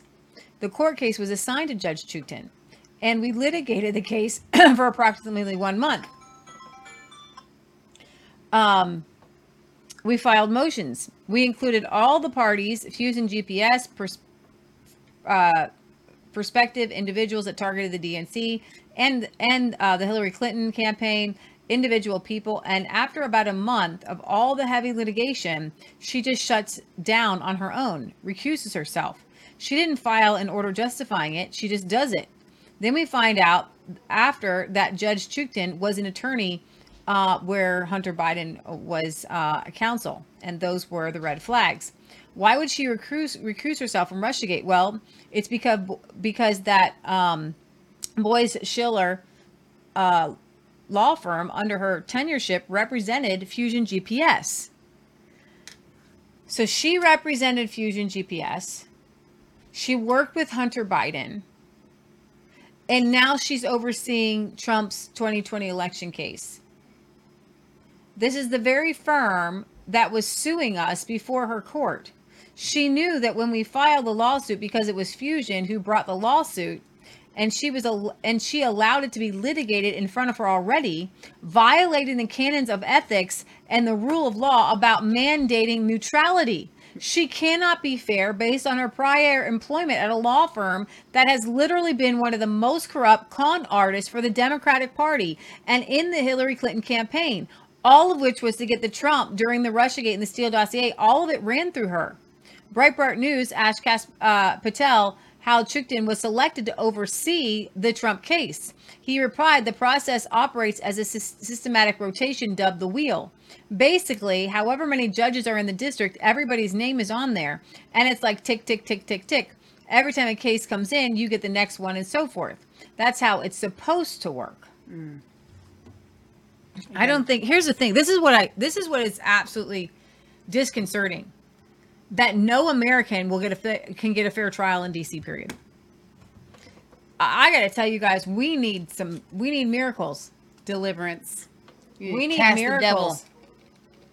And honestly, I've said this before on the show, and I'll say it again because our Brighteon show that we did earlier, we really went into the J5+1 issue there. And I'll do that. We'll combine that with this show later. Leah and I'm not saying that the people that went should not have gone. They should have. I believe that there were people that were called to go. We did not feel called to go. We thought about it for half a second and we were like, nope, that's something we should stay away from. But I will say this, that when you go to take on this kind of evil, we need to recognize it for what it is. These are demonic hordes and rulers and principalities. And Corey Gray's been talking about it all week. Scott Kesterson's been talking about it all week. Everybody's been talking about this one thing that no one wants to talk about it. And yes, I'm going to put this right here in the middle of Trump's indictment because I love y'all. Yeah. If the percentage of Christian men looking at pornography is as high as we think that it is, and it's between like 60 and 85%, and that even if it's occasionally, if that kind of percentage exists, and then people go to DC to cast out Satan, Satan cannot cast out Satan. So in order for us to take on these big demonic legions, which it is straight up demonic what they are doing to those January 6th prisoners, it's straight up demonic what they've been doing to us for 3 or 4 years now. We all know that it's straight up demonic. And yet we still think that we can go up against the devil when he is possessing, oppressing, or influencing our minds. And I will say our because this is a collective church problem, not just the men. The women are at fault too for allowing this to continue. The only way that we are going to defeat the devil, and this is straight up the devil, is by cleansing ourselves first. So there are a lot of people out there, women reading these 50 Shades of Grey, watching these shows that y'all know are straight up pornography, living in fantasy land, men looking at pornography, thinking it's okay to go to church on Sunday, watch Resistance Chicks on Sunday and Fridays. And most of our guys, I hope that y'all are set free. And if not, we are working on that. We are trying to help you guys out. And this is not a message of condemnation, but I am hoping to light a fire in you so that you recognize that we are supposed to even hate the garments that are even stained with sin. You ever have that that shirt that has that tiny little spot on it, and you're like, oh, I hate that. I hate that. And then you end up getting rid of the shirt because you can't get the stain out. Yeah. Right? We are supposed to despise the garment that's even the tiniest stain of sin, much less having this major issue that we have in the body of Christ that no one wants to address. That, guess what? We were having a personal conversation with Scott Kesterson this week. And then he did a show on it, actually, right after the fact. It's not just the looking at the pornography. It's the fact that what happens when you open up that door, you're now letting it into your children. And then it's a step down program where you go deeper and deeper into the depths of hell. And then the next thing you know, you're looking at kiddie porn. Yeah. You're sex trafficking children. And the whole movie, The Sound of Freedom, is made about men like you. You must run and flee. Run as fast as you can, as far as you can away from this. And yes, you can be set free. And I don't want to hear another person say, I can never get delivered from this. Because we serve a God that literally created your body. So yes, he can and wants to set you free. Guys, what they are doing to Trump is straight up from the devil. And the devil will never cast out the devil. And so if you've got these demonic influences in you, in your mind, and you are letting these doors open, these satanic doors open into your life, guys, we've got to get them closed. Michelle, what are the answers?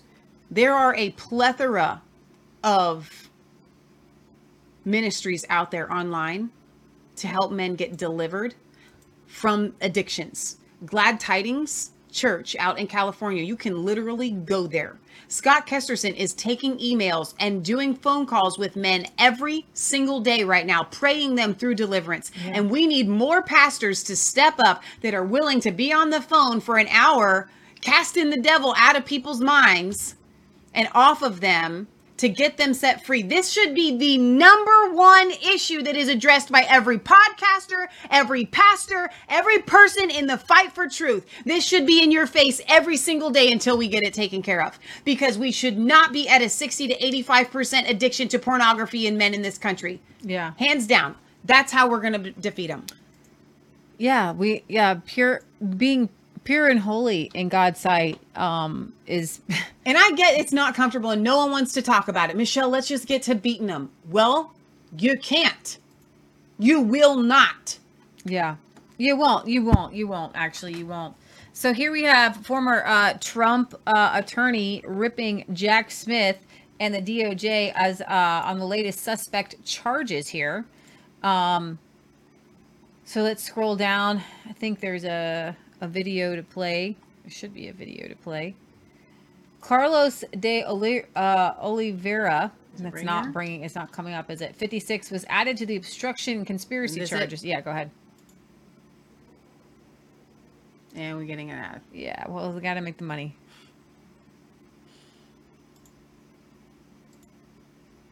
Didn't necessarily expect another indictment. So what was your reaction to the new charges this week? Well, when I read them, I was kind of wondering, why wasn't that in the initial indictment? I mean, the information that they've added seems like things that they would have known or should have known at the time that they brought the initial indictment. So why did they decide to cut it up and put it in a superseding indictment? The other thing I was wondering is, why did they wait until right after having this whole big fight about the trial schedule and saying, oh, we want, the schedule to be moved up? I'm sure that the judge is going to question them as to, if you knew that you were going to amend, you knew that you were going to add another defendant, you knew that this whole trial schedule was not going to happen. Why didn't you reveal it at the time? Yeah, it's likely that Judge Cannon, I was in the hearing when she was trying to get information, because timing is so critical here, right? It will be really interesting to see her reaction, because she put a lot of effort into that schedule. I think there are 30 different deadlines they need to meet. It is the most detailed trial schedule I've ever seen out of any federal judge. And so I do think that it is something that she's going to take a look at and say, why did you have me go through this exercise if you knew that you were going to do something? And, this move is very likely going to push this trial, just on its own, out much closer to or past the election. Let's talk about the merits of the filing. 3 new things, right? We have obstruction of the obstruction, alleged, a new co-defendant, and a new document. Let's start with the obstruction itself. Sure. What do you think of the strength of the case here, the attempt to delete the security footage? So here it's interesting because they just have a conversation that apparently wasn't recorded where he's saying the boss wants this deleted. If they don't really have much more than that, they maybe have enough to charge Carlos with it. But quite frankly, if you charge Donald Trump every single time one of his employees says, the boss wanted something, I think that it could go on forever because so many of them, just use that phrase. And so they would have to actually make the connection that he actually communicated that to Carlos. So I don't think that they're going to be able to sustain their burden as to others, even if they do have that employee come in and say, yes, Carlos said this to me. This is the obstruction of the obstruction, though, Right. right? So we have a lot of obstruction alleged here. What is your assessment of the overall obstruction case here? Well, I mean, the video that we're talking about here, the surveillance video, is something that when the subpoena came in, we advised, turn it over. And, it was turned over. And it was something that was kind of surprising to us at the time of why were they even looking at this? Because the deletion of footage, DOJ had all the footage. So they knew that there was nothing missing. But it really then is going to be a question of what is on that footage. The same thing I told you when the indictment first came down is what is it actually going to show of, Carlos and Walt actually moving. So you've got, this is a very strange situation where you've got a supposed Trump employee saying the Trump wanted a certain video deleted, and they want to put him in jail for this. It's very strange to me, and I'm having a hard time wrapping my brain around it, and there's a reason for that. But before we get on, I'm going to do what I call like a commercial break. And in this commercial break, did you know that Joe Biden, he's going to Wilmington after spending a week at the beach house, and Joe Biden has not even been president for 3 years. And he spent 365 days on vacation. Wait a minute, what? He has That spent can't be right. a full year, 365 days of his presidency on vacation with no visitor logs. Does that include like weekends, like you're supposed to get weekends off, or like is the president 24 hours a day, 7 days a week, and then any day off is a vacation day? Probably, but 365 days is a bit So a much. whole year Yeah. worth of vacation. Yeah, you guys remember Michael Fayone? Fayone, whatever. Whatever. The celebrity U.S. Capitol police officer known for his hatred against Donald Trump. Do you remember when he was going around and he was like this, kind of hillbilly with an accent? I want you to scroll down and I want you to see. Oh, was that the same one I just closed? No, you have to bring it up, actually. Okay. Julie Kelly, got it. I'll find it. Julie Kelly tweeted out an update on Mr. Fayone, the former Capitol police officer and leftist celebrity, has suddenly lost his Southern twang. Today, he sounds nothing like he did before he got his gig on CNN, except that he is still an unhinged, hateful moron. Okay, so there it is. This is he is an actor, and he played a role. So now he's working for CNN. He's got his job at CNN. He was a hillbilly, and now to get his job at CNN, he got rid of the accent in order to sound more legitimate. Okay.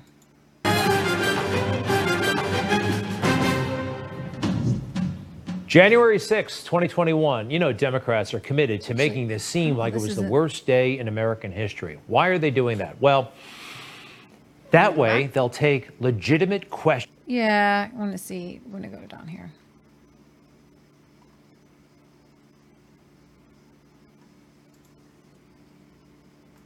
As a Capitol Police officer, I was proud to protect this institution and dedicated members of Congress and their staff. Well, so getting up there, like to the front, guys were you could tell like guys in our group were fatigued, guys were tired. I'm doing a hell of a whole lot better than I was 6 months ago. Commit their lives to protecting the safety of each of you and all of us in this room in our nation's capital. I would be incredibly concerned. I'd be incredibly concerned if I was in law enforcement. I'm incredibly concerned as an American citizen, whether it's his attacks on the FBI or his attacks on Director Wray, Jack Smith, the federal prosecutor in this case. Osama bin Laden was a terrorist who committed a horrific act against American people and against our republic. And I believe that Donald Trump is a terrorist who committed horrific acts against the American people. You can imagine that is a very eyebrow-raising statement, to say the least. The notion of Osama bin Laden in comparison to Donald Trump, it likely speaks to just how deeply you have been concerned and have felt about all of this. But are you concerned that statements like that, or the rhetoric surrounding what his role has been, is going to cloud people's view of this indictment as a fair process? I think that the only person or people whose view matters with regards to this indictment are the jurors who will eventually be sat and listen to the facts and ultimately make a judgment. So I get the point that you're trying to make. However, even now, I'm still hearing a little bit of that accent. Okay. It sounds natural a little bit to me. Now, clearly, Can you he's just cleaned finish it up. it? Yeah, let's finish it. As to whether or not Donald Trump is guilty of the charges that Jack Smith and the Department of Justice have brought forward. The DOJ, as Other you know, than that, what I say, what I say, or what Republican lawmakers say, is just, shit to take up time on cable news. Well, I do appreciate the way you want to spend my evening, but That's interesting because I can see both cases, but it's definitely Dedicated members of Congress and their staff. Well, so getting up there like to the front, guys were you could tell like guys in our I group get it, were but fatigued, what I'm guys were saying tired. is, it seems. I'm doing a hell of a whole lot better than I was 6 months ago. Commit their lives to protecting the I safety know, but I'm just of saying, it each of sounds you. to me like he just was And like, all you of know us- what? Maybe Okay. he watched himself back and realized he did Really? sound a little bit like a hillbilly. You like give everybody the benefit of the doubt, don't you? I'm not. I'm saying that one of the Julie things that Kelly I is do. here saying 3 or 4. Do you notice to this anything again, different? listen again. Tired. I'm doing a hell of a whole lot better than I was Bitter. Bitter. Doing a whole head a lot bitter. 6 months ago. Commit their lives to protect Their lives. Like there's an accent there. protecting the safety of each of you. And all of I don't us think in you this can lose room an accent that quick. incredibly concerned. I'd be incredibly Wait, concerned if I was in law enforcement. I'm incredibly concerned as an American citizen, whether it's his attacks on the FBI or his attacks on Director Wray, Jack Smith, the federal prosecutor in this case. Osama bin Laden was a terrorist who committed a horrific act against American Okay, people. that is completely, and I No, can but do at that the very myself. At the very end, though, I he saw was that like, at the very end, but the maybe SHIT you see on TV. But maybe he slipped right. Maybe he forgot for a second. I got to have my. But that is totally, completely different. That I'm is not saying that really it's intense. not different. Capitol What I'm Police Officer, saying I was is, proud to protect he this still has an institution accent. I would and identify. dedicated members of Congress and their staff. Well, so That getting up feels there put like on. to the front, That feels put guys on. were you could tell like guys in our group were fatigued, guys were tired. I'm doing a hell of a whole lot better than I was 6 months ago. Commit their 6 months ago. That to me, it does, I don't know. I'm not trying. You're like trying to say that I'm playing devil's Okay, advocate. guess I'm what? not. I'm to telling me, you what that's I hear. what Michelle thinks. What do you guys think? I think that he's faking it because I know how to put it on too. I know sometimes when you put it on so long, I don't think that. I think he's putting it on. all right. I know how to do it. All right, let I me know how ask to you do it this. and put it on, and then I know how to put it off. I know that if I'm supposed put to be it off playing for a a second. second, I know when So I'm. I can finish what I'm saying. But listen, at the very end, he says, and that's just a bunch of SHIT that you see on TV. That's incredibly unprofessional. It's very hillbilly. I'm just being honest. And so let me ask you this. The question is, if he has lost the accent, are you saying that at the end of the interview with the CNN lady, he was like, oh, wait, I'm supposed to be hillbilly again. Let me throw in a little hillbilly because yes. I'm not buying it. Yes, Fiona, because he's an actor and he's been known. Known has been acting since the beginning. He lies since the beginning. He's like Andrew Tate. Anything that comes out of his mouth is a lie. And so he literally says, I'm not saying that he's his not a body liar. cam footage says he's joking with his fellow cops about what happened, getting another suspension. He claimed that he almost died on January 6th and he suffered a heart attack and severe brain injuries. But then the body cam footage shows him that he's joking with his fellow cops about what happened, including getting another suspension. All right, so SL Holmes says, sounds silly and lost his marbles. Isaiah 4110 says, Leah, you sound like a Southern belle, LOL. Floorman says, no, she is the officer complicit with the lack of any meaningful response on J6. She was immediately promoted to head of the CP. She currently took over as head of security for a college in California. I think that was to what we were talking about earlier. So Jeff thinks he had a diction coach, ? He had a diction coach. I think that you're right. Everything is not as it seems. Clearly there is something going on, whether he has adjusted the accent prior or adjusted the accent. Well, it's big. It's a lot different. It's It a lot is, different. yeah. It's a lot different because when you start talking like this, it's really thick. So, but And he again, go you're really saying, thick. so And you're he saying just, that maybe he because just I toned don't it think down a little I don't bit? think a hick knows how. I don't think in a year that you can lose a hick accent. You have to work on it really hard. Like I know people who have those accents, and they don't go away. They do not go away. You would have to like the strength of mind he would have to use if he was going in front of all these people with that accent, so sick, so strong. He talked like this his whole entire life, and this is just who he is all the time. Okay, and that's how he talk all the time. And then he's got to go on there, and he can talk like a normal, regular, average American. Accented American, because now you're throwing hillbillies under the bus. I love hillbillies, but I'm just saying. You're saying that people that have those accents are not normal, regular, average Americans. No, I love my show that I do with you. I really do.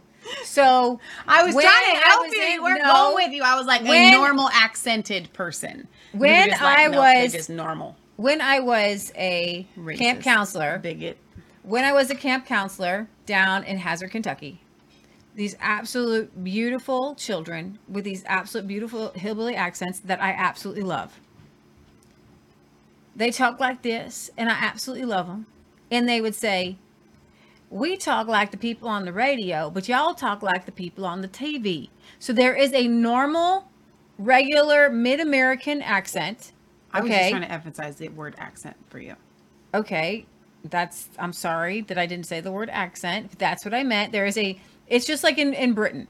So Britain, there's like 100 different accents, but there's one posh accent that they use for television. And when you go into television in America, you have to lose all of your accents, just like Hillary Clinton. Ain't no heirs tired. Well, she actually she came from Arkansas. She had a hillbilly accent. Okay. And she had to work on getting rid of it. Now I have to say that he would be very, he would be a good student if he lost it that fast. And so that's what I was saying. Stuart the Brit says, I still have my Australian accent, never goes away. As soon as I heard another Australian, my accent returns. Belle says, I know people from downstate New York who even after 40 years don't lose their accent when they move upstate, and it comes back full force when they're around their downstate family or friends. Isaiah 41 says, my son's girlfriend is from Kentucky. She had to work to lose her accent so they could understand her at work. It still comes out though. Newscasters go to Cleveland to learn how to speak. FYI, LOL. SL Holmes says that you girls are from Southern Ohio and Clevelanders talk normal. I am just saying, I believe that all everyone things is are agreeing possible. with me. I believe everybody just agreed with me. All the comments. Thank you for reading them. I'm just saying I'm a studier of accents, and so the only way that I can agree with you is with he was still trying to put it on, and if he was still trying to put it on, why was it so incredibly muted? Because it was definitely there. I didn't hear it until like the very end. I looked like I felt. No, like, I heard it throughout. Every word that he said, I was like, oh, there's that accent. There's that accent. There's that accent. I know. Could hear it there. Listen, through. I'm talking about the ones that everyone's saying he's sounding normal, and I'm like, I can totally hear the undertones of that accent. I think that he made it thicker, to make himself be like more, because he wasn't a good cop. He's been twice suspended. He's got these neck tattoos, so which lends itself to an accent. So what I'm saying is, I think that he put on a very bad accent to make himself hey, that guy, you can blend in. Well, you can be more Bella like it. makes a good point You that can I be was more also like the thinking. The hillbilly. one video where it's really, really thick seems like it was, and I don't know, and I hate to surmise on this, but I think it was like right after the fact. The one where he was like, and then it just came in, they did this, and this. My thought on that was it would be thicker then because you're under stress, and it's just like, forget how I sound, I just gotta get it out because this is da. And Bella says, I don't care where you're from, if you get ticked off, it comes back. But if he's making... So Bella is actually agreeing with me. He wanted to be more relatable. If he's making it up, if the stories that he is making are making up, and they came to him and they said, hey, you play a part for us. You already fit the bill. Can you accentuate it more? Mm-hmm. That's what I'm saying has happened. Yeah. Okay. That's what I'm saying has happened. All right. Let's move on because people hate to see us argue. It's not an argument. I think, they used to tune into Hannity and Combs. And they disagreed the whole show. I think sometimes, every once in a while, it's nice when one of us voices the thought that someone else is thinking, and that we're not a hive mind of Leah and Michelle think identical all the time. Okay. I think it's appreciated. All right. Well, I think that he's putting it on. Let's go over here. Could you bring up this one? This is kind of weird. It's not up yet. You have to bring it up. This woman here in Oklahoma. When the radical left tells you they want you dead, believe them. The Daily Mail reported on Friday that a mystery woman was so triggered at the sight of 4th of July decorations on a man's lawn that she accused him of being a Republican. The incident reportedly occurred on July 8th. Camera footage from the Ring doorbell shows the woman sauntering up to Pascal Quintaro's home and ringing the doorbell. In Oklahoma, of all places? After he answers the door, she asks if he is a Republican and starts whining about his beautiful Independence-themed decoration, which includes an American flag and patriotic banners. She then blames him for the reason she is not able to get an abortion. You're kidding. Can you scroll down to the video, please? Yes.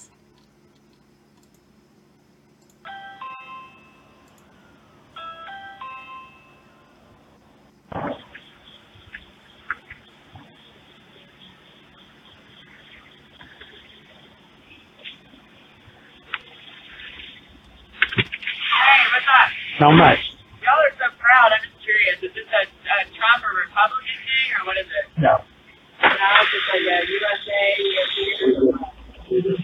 I'm proud to be an American. Are you proud to be an American? So there more to this? I don't know. Quintero, let's say, scroll down, and they hit the spoke too. Where?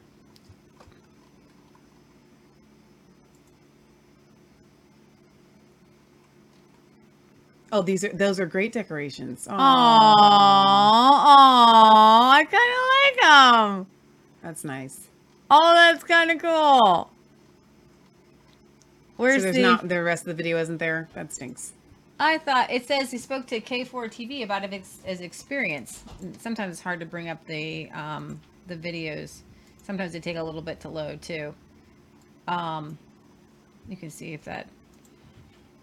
So she started to ask me, there's got to be a video with that. She started to ask me if I'm a Republican because of the American decorations. I told her that it's none of her business who I voted for. She continued to question me about the decorations and then asked if I was a Trump fan. Quintero went on to share more disturbing details in his interview. He said that after he told the woman to get away from his home, she started to verbally attack his family. I live with my mother who is elderly and my son who has special needs. My family comes first and she's lucky I only used words in that moment. Where's the rest of that video? I want to see it. Shoot. That is fascinating, actually. That's crazy. Oh my gosh. She was daring me to shoot her, and at one point I asked her why I would shoot her. She then says, I'm coming back to blow your house up. I'm like, are you threatening me? You're going to blow my house up? She said, yes, I'm coming back and you better be ready. Oh my. So was she arrested? I don't know. You have to be arrested. You can't just make those kind of claims. We're going to find a YouTube on this because I want to hear this. Like, you literally cannot threaten to blow up someone's house, tell them that you're coming back, that they had better be ready. You don't get to do that. Like, you straight up do not get to do that. Yeah. Is it only that 32-second video everywhere? Yeah. That might be all that's been shared. It's hard to do the bigger videos. That's crazy. I hope she was arrested. He lives in Moore near Southwest 2nd, and I don't even know his address. Wow. The decorations he had put out were from Independence Day. Why is this news station practically doxing this guy? I don't know. Oh my gosh. That's Bella says, patriot used to be a word used to describe your devotion to the nation. Now it's a separate U.S. It's so sad. Can you bring up this Kamala Harris one? So we have Kamala Harris here. As the name suggests, community banks are in the community. Oh, no, she didn't. I feel like she is just there for I am being punked. I am telling you I am being punked. Is this something that you just brought up? It's going to be one of the more recent ones, but it's going to be the ones. I brought them up at the same time as the other Gateway Pundit ones. Well, but they're not, for some reason, they're not showing up in my, in these, unfortunately. But it'll be there. Hang on, let me find it. I can tweet it out.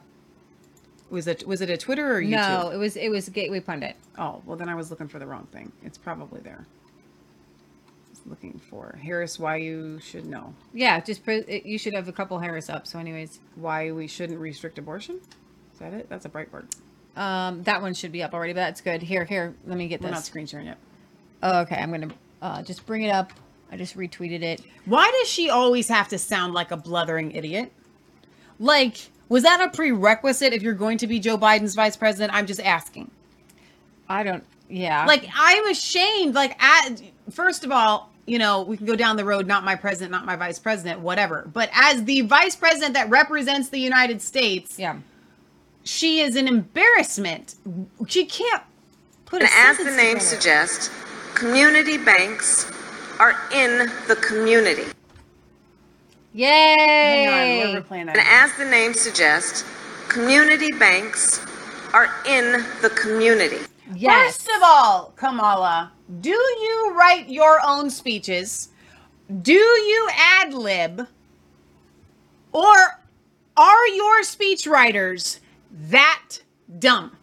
I need to know. Like, I need to know if she's ad libbing, if she writes her own speeches, or if her speechwriters, because if she has speechwriters and that was written by a speechwriter, are they in first grade? As we know, we got the yellow bus, and I love the yellow bus. And if you go to the moon, we're going to look at the moon, and it's all, yeah, I love Kamala. Am I playing this from the beginning? No. Or did you have it queued? It was queued. You Darn. just refresh the page. If you struggle with toe fungus, crumbling yellow nails, or itchy, smelly feet. I can't refresh the page. Now we're going to get another ad. All right, so Kamala Harris says we shouldn't restrict abortion even after the point of viability, which is crazy. This is a very long ad. This is a very long ad for this clip. During an interview with Milwaukee's TMJ. There's 2 ads for this clip. Wow, with the Kelly Clarkson there. News on TMJ News. You want to get to the 6:19 mark. Thank you. Vice President Kamala Harris answered a question on demands for protections for the unborn. Reasonable gun safety laws, background checks, red flag laws, and then what we need to do around assault weapons. Wisconsin has an 1849 abortion ban law in place. After the Supreme Court decision was reached on Roe v. Wade, prior to that, it was a 20-week ban on abortion. So my question for you is, what is your position on protecting reproductive rights, while those and others are saying they want some protection as well for fetus viability? Let's start with this. I think it's very important for us to all agree that one does not have to abandon their faith or deeply held beliefs to agree. The government should not be telling women what to do with their body. She should be able to make that decision if she chooses with her pastor, her priest, her rabbi, whomever. But the government should not be telling women what to do with their bodies. And so when we look at this... Excuse me, hey, Kamala, did people have to get the you-know-what in their you-know-whats? I'm just asking for a friend about the government telling people what to do with their bodies. So it's only What about women. the masks? What about the masks? That we all had to wear the mask and the government should never be telling anybody what they got to do with their body?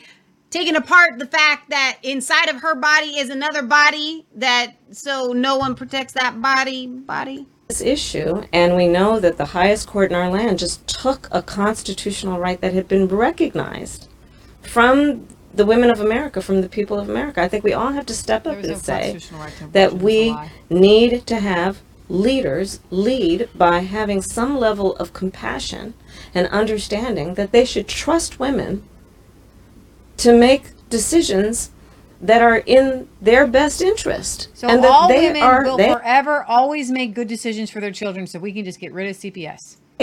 Women are in the best position to know They may not what know how is to make in decisions for their their children, own but best they know how to make their interest. best decisions It's for their that own simple. bodies. No laws. It's not about saying that. It is about saying that we need to first of all codify and put back into place the protections of Roe v. Wade. That is what we are fighting for. And when Congress does that, the president will sign it. All right, so this actually leads into our segment on issue 1 in Ohio. So the radical left with Kamala Harris, I'm sure, is part of, pushing this. are going around from state to state. And because of Roe v. Wade last year being overturned, each state now has the opportunity to decide their pro-life or pro-abortion stance. And it should be in the hands of the states, by the way. Well, I think there's a federal right to life, but yeah. You know what I'm saying, though. Every law should come down to, not every law, but like when it's not in the Constitution, everything that is not in our federal Constitution, it's in the Constitution that says anything that's not covered here goes back to the states. Abortion is not, or the right to life. Actually, the right to life is. Everybody's entitled to the right to life, liberty, and the pursuit of happiness. So it actually is in our Constitution. But anything that's not codified in that Constitution, it says all of that stuff goes back to the states and should be decided by the states. Yeah, and I believe there's a constitutional right to life, and I don't think it needs to go to the states. I think that you should have a federal right to life. I think it's in the Bill of Rights, the right to life. I think it's constitutional protected right to life for the unborn. But it's in the states. So going to these states, Ohio passed a heartbeat bill, which means no abortion past where a heartbeat can be detected. And each state that has a very weak constitution, by weak constitution, we just don't mean that people just pass out easily. What we mean is there are 17 states that allow for the citizens to change their constitution and amend their constitution. And within that, there are different levels of what percentage you need to change your constitution. Ohio's constitution since 1912 has a threshold of 51% to change the constitution. No, and as a 50% plus one person. Okay, you're right. 50% plus one person. Thank you. Or more. 50% plus one person, which puts it in the 51 percentile. And that's what they say. Okay, so in that particular scenario, you have two different ways that the Constitution can be amended in Ohio. The legislature, with 2/3 of the legislature, can propose an amendment. It still goes to the people, and then they can vote 50 plus 1. Then citizens can collect signatures in 44 counties, and then it can go to the vote 50 plus 1. However, because the Constitution is the threshold to change the Constitution is so low in Ohio, we have changed the Constitution in Ohio 172 times. Contrast that to the federal Constitution that's only been changed 27 times. In our Constitution, the word Iraq is mentioned 23 times. Some of that has to do with like war bonds. Okay. We have 4 casinos that through a citizen initiative, it was $50 million. Always big lobbyists, by the way. Who actually codified in the Constitution. Think about our federal Constitution and imagine if there were casinos. And their addresses. In the Constitution. And 4 casino addresses, meaning in the 4 big states in Ohio, big cities in Ohio, they have addresses and a corner on the market, and casinos are in our Constitution. So what the left wants to do is use this very weak Constitution, and they put on the ballot in November, they collected the signatures to codify abortion up to birth in Ohio. Not only that, it's a very vague in its wording. So it would, it says any person has the right to reproductive freedom and to abortion. Any person, meaning there's no wording there for parental consent, meaning children, and reproductive freedom could mean and will mean transgender issues. If a child says they want to cut off their wee-wee or any of their body parts, you wouldn't need parental influence or consent or anything. At any age, a child could consent to this. So this is a very radical bill. It's a California style bill. Okay, so Republicans decided to try to stop what was going to be a train wreck. Let me reword what you're about to say, and then you can pick it up, because this needs to be said in the proper way. Here in Ohio, we have been trying to strengthen our Constitution for years because the Constitution is too weak. No Constitution federally or in any state should be able to be changed with a 50% plus 1%. So what it finally took was what is coming up on the ballot to light a fire under people to go, you know what? We should have done this a long time ago. We've been trying to do this a long time ago. So guys, I want to be very clear about this, and this is important. What we are trying to do on Tuesday in Ohio will affect every single state, I guarantee you. So it's important for all of you to pay attention because this is coming to a state near you, especially if Tuesday's vote falls. What we are trying to do with this with this constitutional amendment would be a final kind of constitutional amendment is to ensure that no one from any party can use lobbyists or big money and come in and just sweepingly say, hey, we're going to change the Constitution today. Do you want it to be red today? Do you want it to be blue today? Do you want it to be pink? Do you want it to be purple? Do you want to put Sesame Street's address in the Constitution? Well, all it takes is 50% plus one person, and all of a sudden we can do it. 17 states in the country allow citizens to amend their Constitution. Of those 17 states, Leah, we are one of them. And do we know how many of the states allow an amendment at a 50 plus one? I don't know the number off the top of my head. There's a we know that Florida, a ton of articles. Florida has a 60%, which is So what does we're Arizona. trying to get to, and so does Arizona. 32. So, Let's put it this way: 32 states do not even allow the citizens to amend their constitution. Exactly. All right. So I want to go to some of the videos I have up. Would you please play the rally here? So we have Jim Caviezel. I want to be very excited and kind of positive on this. right, but I have one more thing to add because this is again really important Okay. when it comes to this. I just learned this, and so that's why I'm like, oh wow, okay, that's new. So when we talk about 50% plus one, it's 50% of plus one of the people that voted in the last gubernatorial race. The percentage of people that voted in the last gubernatorial race is really low. Oftentimes it's in the 8 percentile. Okay, it's less than 10%. So really what we're asking, what they would like, what not just asking, really what is happening right now is 50% plus one of 8% of the people that voted in the last gubernatorial race can amend our Constitution. All we are asking is for that to be raised to 60% of the last people that voted in the last gubernatorial race. I don't think you're saying it right. I am. It is literally because you have to, in order to vote to amend the Constitution, you have to have voted in the last gubernatorial race. Oh, really? I just learned that last night from Jason's We the People. I told you I learned a lot. So you have to have voted in the governor's race in order to vote nobody's telling us that. That's what, and we will talk what's going to happen at the rally on Sunday is we are going to do a whole boatload of interviews. But I should have prefaced this by this. How come that's not in any of the articles? I should have prefaced this by saying this.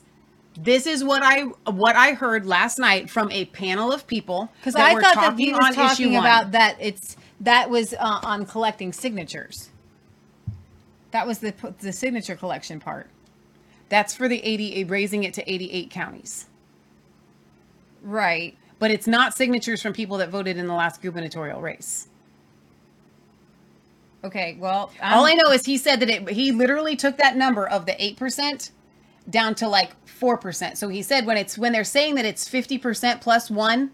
Well, it's certainly not 50% plus one of the people in Ohio. But I think what you're saying is that is the number. Okay, it's not that you have to have voted in the gubernatorial race. It's that the average. Okay, sure. The average is usually about 6% of probably I thought it was 6% of all voters, but 6% of people who vote in the gubernatorial races, in the governor races, right, actually vote in these So by-elections. It sounds so great to say, hey, 50% plus one person of the entire population of the state of Ohio are voting to make this amendment to the Constitution. Yeah. When we are looking, I think the part that I misspoke on is that you can't vote on. Of course you could vote. Anybody can vote. You don't have to have voted in the last gubernatorial race to vote to amend the Constitution. Please forgive me that I said that. But anybody, the likelihood of people that will be voting, but it gets you down to literally roughly 4% of the people in the entire state are going to decide to amend your Constitution. But that number is actually 5 times what it normally would be because of this race being so important. Right.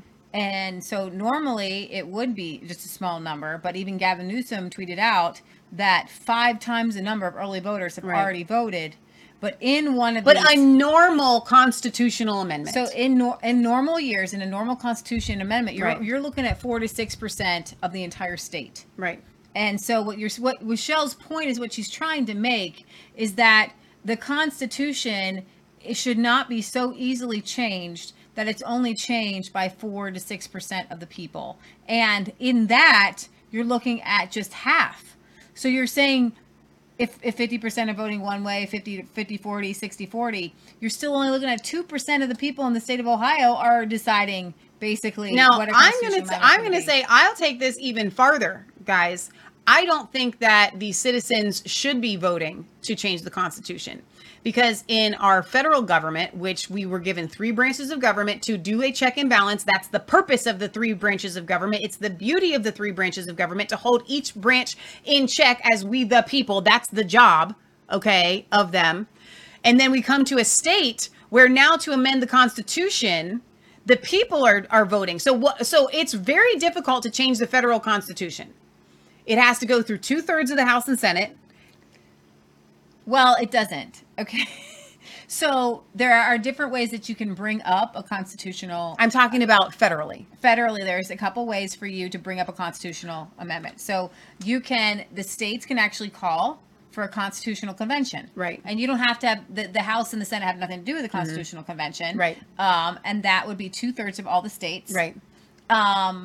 But still, in order to propose it, see the House and the Senate cannot propose a constitutional amendment. It still has to go to the states, or they cannot. They can propose it, but they can't actually enact one. But what It I'm saying always is, has to go to the states. But does it go to a popular vote? It never goes to a popular vote. No. So what we are looking at, when it's very difficult to change the federal Constitution, And this is all, and a it little doesn't bit- go to a popular vote. It Okay. never goes to a popular vote. But So it's why is it in the state of Ohio, it's going to a popular vote? So this is all a little bit confusing. And I understand that people are having, even you're struggling trying to figure this out. It is confusing. It shouldn't be confusing. It should be simple. In our Constitution, there are 2 ways to propose a constitutional amendment. The Constitution, because it is so difficult, because the bar is so high, okay, to change the Constitution, you need 2/3 of the states to change the, you need a consensus among the states. Yeah. Right? That's why we had the 13th Amendment. So with this being proposed the way it is right now, the power is not in the hands of the people. It's in the hands of a minority. And our founding fathers did not want democracy or mob rule. Exactly. And so what I've been saying to you guys is, when it came to the 2020 election, when it came to 2016, Hillary Clinton, I won the popular vote, all this, that, and the other. And then the right comes on, no, it's not by popular vote. It's not mob rule. So- I love our constitutional okay. republic. And then when something like this comes along. An amendment into the Constitution, we're all going to Constitution class. An amendment to the Constitution may be proposed by 2/3 of vote by both houses of Congress. You just or- laughed at me 5 minutes ago when I said that. If 2/3, no, I said it may be proposed, but it can't be passed. Okay. Okay. Well, that's what I meant. Okay. And I said it has to go by 2/3 of the House of the Congress and the Senate. I just Right. said that. I know, but- if I misspoke, this is what I meant. Okay, but it cannot. It has to go to the states. A constitutional amendment Yes. always has to go to the states. So an amendment may be proposed by 2/3 vote by the House of Congress or by 2/3 of the states to request one. That's a constitutional convention. Article 10, you probably hear them all the time for that purpose. Then the amendment must be ratified by 3/4 of the state legislatures or 3/4 of the state conventions called in each state for ratification. Okay, so it's very difficult. I wanted to make sure I wasn't saying that 2/3, 3/4. It's a tough bar. When I was doing all the research for this particular amendment and researching, how often has our Constitution been changed? How has it been changed? How have these constitutional conventions been formed? I know there's a lot that want an Article 10 where I don't want to mess with our federal Constitution. I don't actually want a constitutional convention. But you do need 3/4 of the state legislatures, okay? And that, would the state legislature put something to the popular vote, or 3/4 of the conventions to actually get this ratified? So we're not even talking about 75% here. And we're talking about that's a super majority. 60% is what we're talking about. 60% moving the constitutional amendment process from 50% to 60%. And I'd like to get to some of these videos before we sign off. Okay. So we have some very exciting news. Jim Caviezel, General Flynn, and Abby Johnson are coming to Cincinnati on Sunday. If you guys are anywhere near us, I want you to come to this prayer rally. I'm very excited about it. They are going to be praying that we pass this, because if we don't pass this, there is a large chance that this radical abortion bill goes through. We need to raise the threshold and make it more difficult for the radical left to come in and try to change our constitution, because there are other bills down the line. You heard Kamala Harris talking everything that she was rattling off about looking at the guns and all these different things. That's what the left is eyeing at every single state. So this isn't just about Ohio, okay? This is about every single state, especially those with a weak constitution. Christians are uniting nationwide for a rosary rally to protect Ohio's children. The Christian heroes who are leading the historic rosary rally include the renowned Jim Caviezel, General Michael Flynn, and Abby Johnson. You can see the group of demonstrators now making their way, going to Dodger Stadium. The Catholics behind the Dodger Prayer Rally, which sent shockwaves worldwide. In an August special election, voters will decide whether or not to raise the threshold of support needed for ballot measures to 60%. We will make it harder for voters in November, who will decide on a possible ballot measure to codify abortion rights in the state constitution. Ohio is on the front lines for abortion rights in America this year. Two powerhouse American organizations have teamed up to bring people from all over the country to attend what many are calling the most important pro-life, pro-family event since Roe v. Wade was overturned. If you're watching this video, you need to do 3 things. Number 1, you need to pray for these elections. Number 2, you need to vote yes on issue 1 if you live in Ohio. Number 3, if you live in Ohio or the great tri-state area, you need to be there at the Rosary Rally, August 6th, Feast of the Transfiguration. Voting yes on issue 1, we're going to protect our Constitution and save our children from abortion on demand and genital mutilation without parental consent.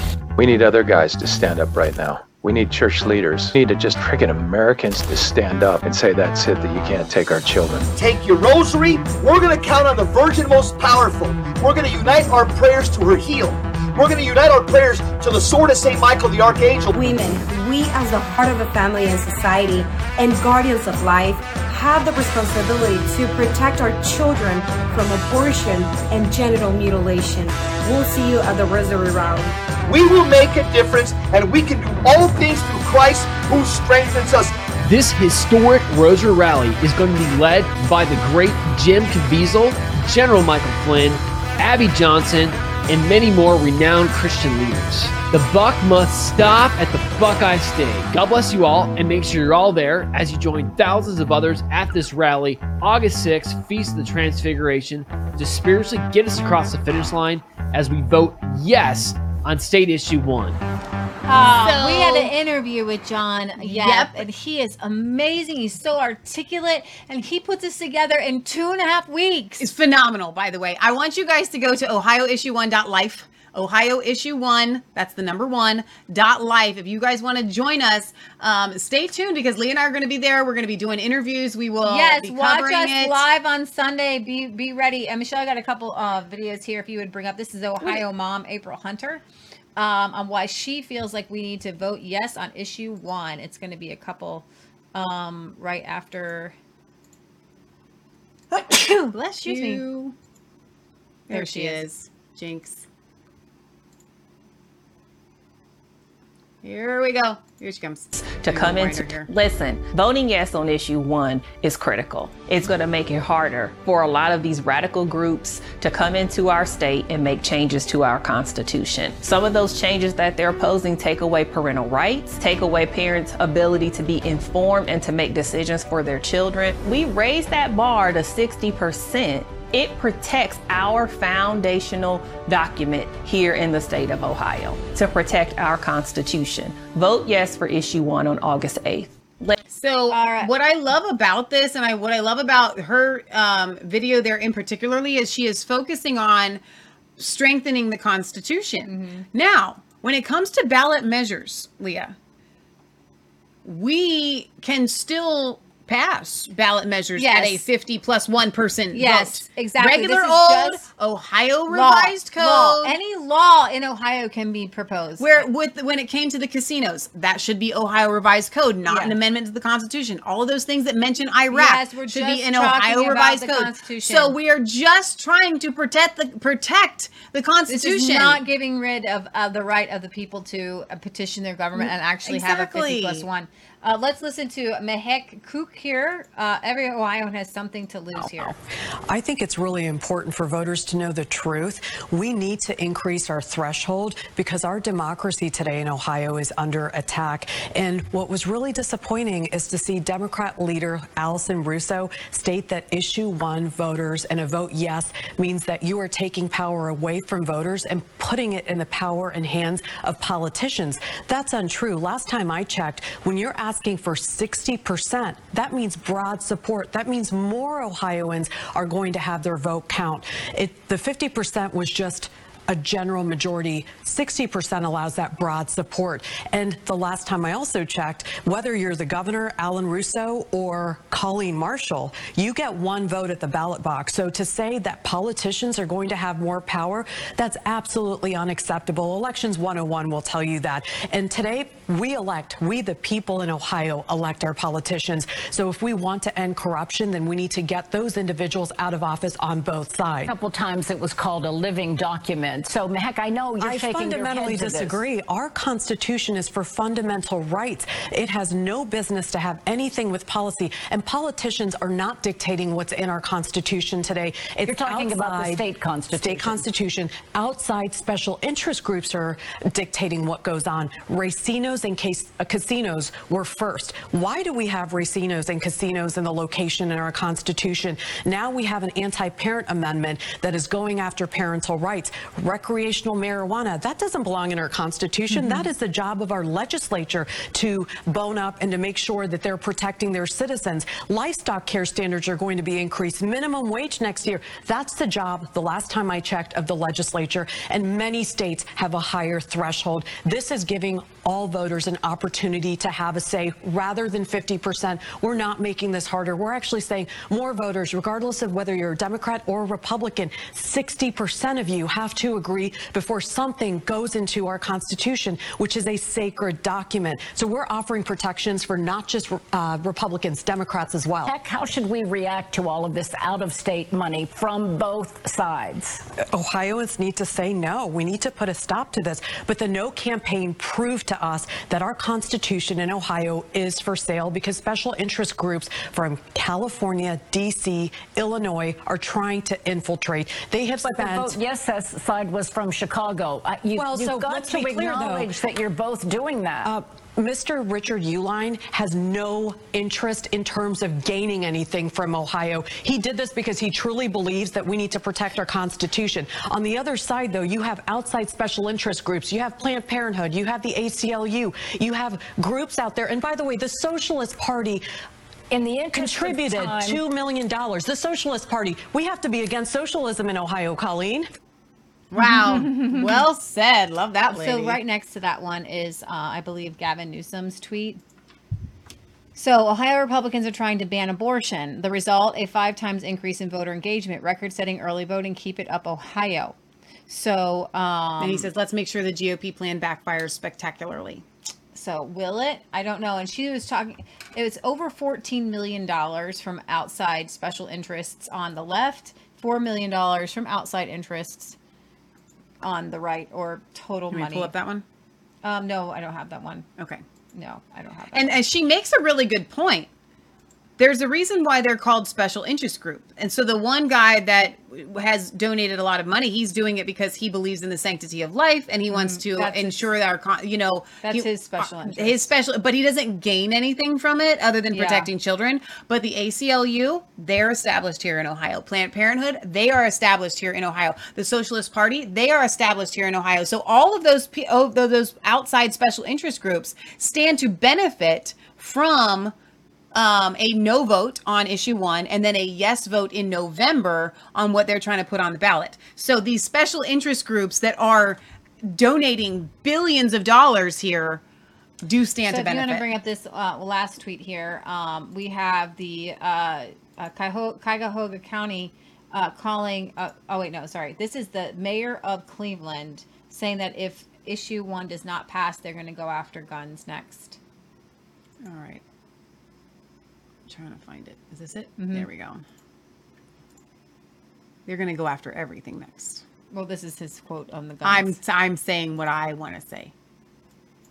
We can use our real political power to change the culture of guns in this state.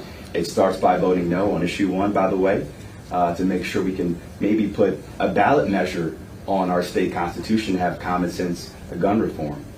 We can use a ballot measure on our state constitution. First of all, gun reform doesn't belong on the Constitution. It belongs in the Ohio Revised Code. And that's all we are saying is get out of the Constitution and keep all of these amendments within the Ohio Revised Code. It's that simple. All right. Stop trampling the Constitution, trying to change it. Yeah. So while we were going live, there's something crazy happening in New York. Let me see what's going on. It appears that, It appears that there's some sort of riot in New York City over it says valedictorians attack the NYPD. No, what does that mean? No, it's just saying that they're not good people. Okay. So BLM rioters in New York City. A bizarre scene. Okay, so there's a giveaway. Some superstar. It's now complete chaos. All right, so let's go to my Twitter. Oh, dear. Breaking news. Breaking news. More chaos. There is a superstar named Kaya Kanat had a giveaway. And all Hades broke loose tonight while we're going live. You got to refresh. It's trying to go. There we go. And you got to refresh it. All right, there we go. And a lot of mobs. I'm gonna look that up. I'm gonna look this up. Go ahead, go play some of these videos. This is breaking news, guys. She's he or she is a Twitch streamer.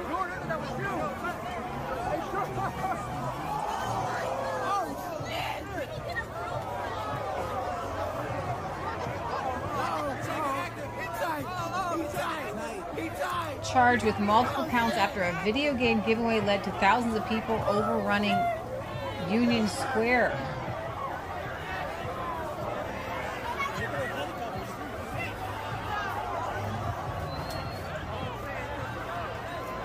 What kind of giveaway would produce this kind of video game giveaway? Live around there, just stay cool, stay inside, and let this situation dissipate. But it has not. This, again, is taped video. Look at that plywood there. We see Marsha. It looks like plywood. I don't know if the police are carrying it away. Correct, from the construction part. Right, the police officers are carrying that away so it can't be used as a projectile. And Manny, you're still with us? Yes, I am. Just on the level 4 mobile. Like, okay, we're not going to finish playing? That was it. That was the last second there. I think this is the same video. We've got somebody just wailing on somebody. Oh my gosh. Nobody's now they're kind of rushing to stop it. It's becoming a group fight. This is very, is this just kind of emblematic of where our society is at, or no volume there? Just press play on it. I don't know why there's no volume there. No volume on that video. You can, I was at Twitter. I thought maybe we get some news reports here. You have no idea there's no volume there. Yeah, try, guys. This is sped up video though, by the way. All right, try now. Let's see here. It's a very strange thing. So it's a video game streamer? A video game. Y'all about to see NYPD, bro. Look, police over there. Welcome to New York, bro. I'm telling you, it's a lot of y'all out there right now. Everybody who's out there, make sure y'all safe. Appreciate everybody who popped out for y'all, bro. We gonna make sure it's safe. Bro, we're not gonna do nothing until it's safe. Yeah, we gotta make sure it's safe. Everybody's good. But find us already. Hold on. Play this whole side if you could. So he can see. Is he the streamer? Yeah, look. So. Oh, they see already, bro. You feel me? I ain't gonna lie, it feels so good to be here. Like, hometown, like, it's home court advantage. We got home court advantage, bro. Home court advantage. Look at this. Look at this. Look at Senator them. Kennedy. They standing like a f***ing unity, bro. Thank you, Mr. Chairman. We gotta get right here. What? They think this is a civil right. That's right now. Congratulations to Yo, Chad. Look, let me tell Chad something real quick. the nominees. I know y'all here with me. Judge Mahalchuk. But what goes on from here on out, bro, you feel what I'm saying? Everybody for themselves. There's a war out there, man. I have it.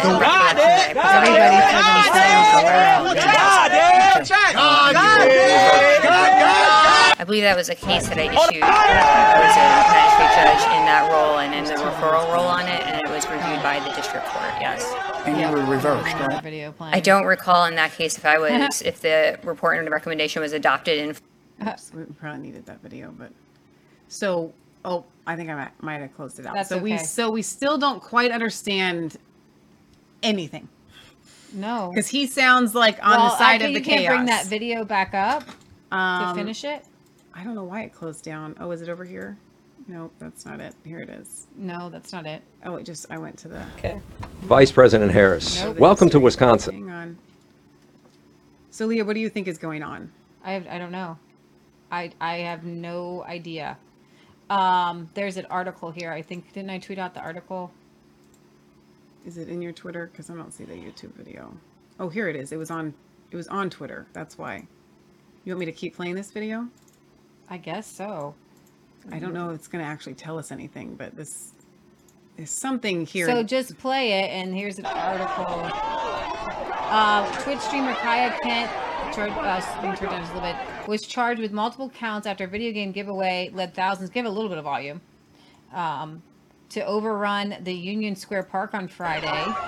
So he told them to do this. No, it led to thousands of people. Just before 5 p.m., police had gained the upper hand on the crowd as many people began to disperse. But he told them to come, and why is he being charged? Basically overrun by people. Look at the crowds of people there.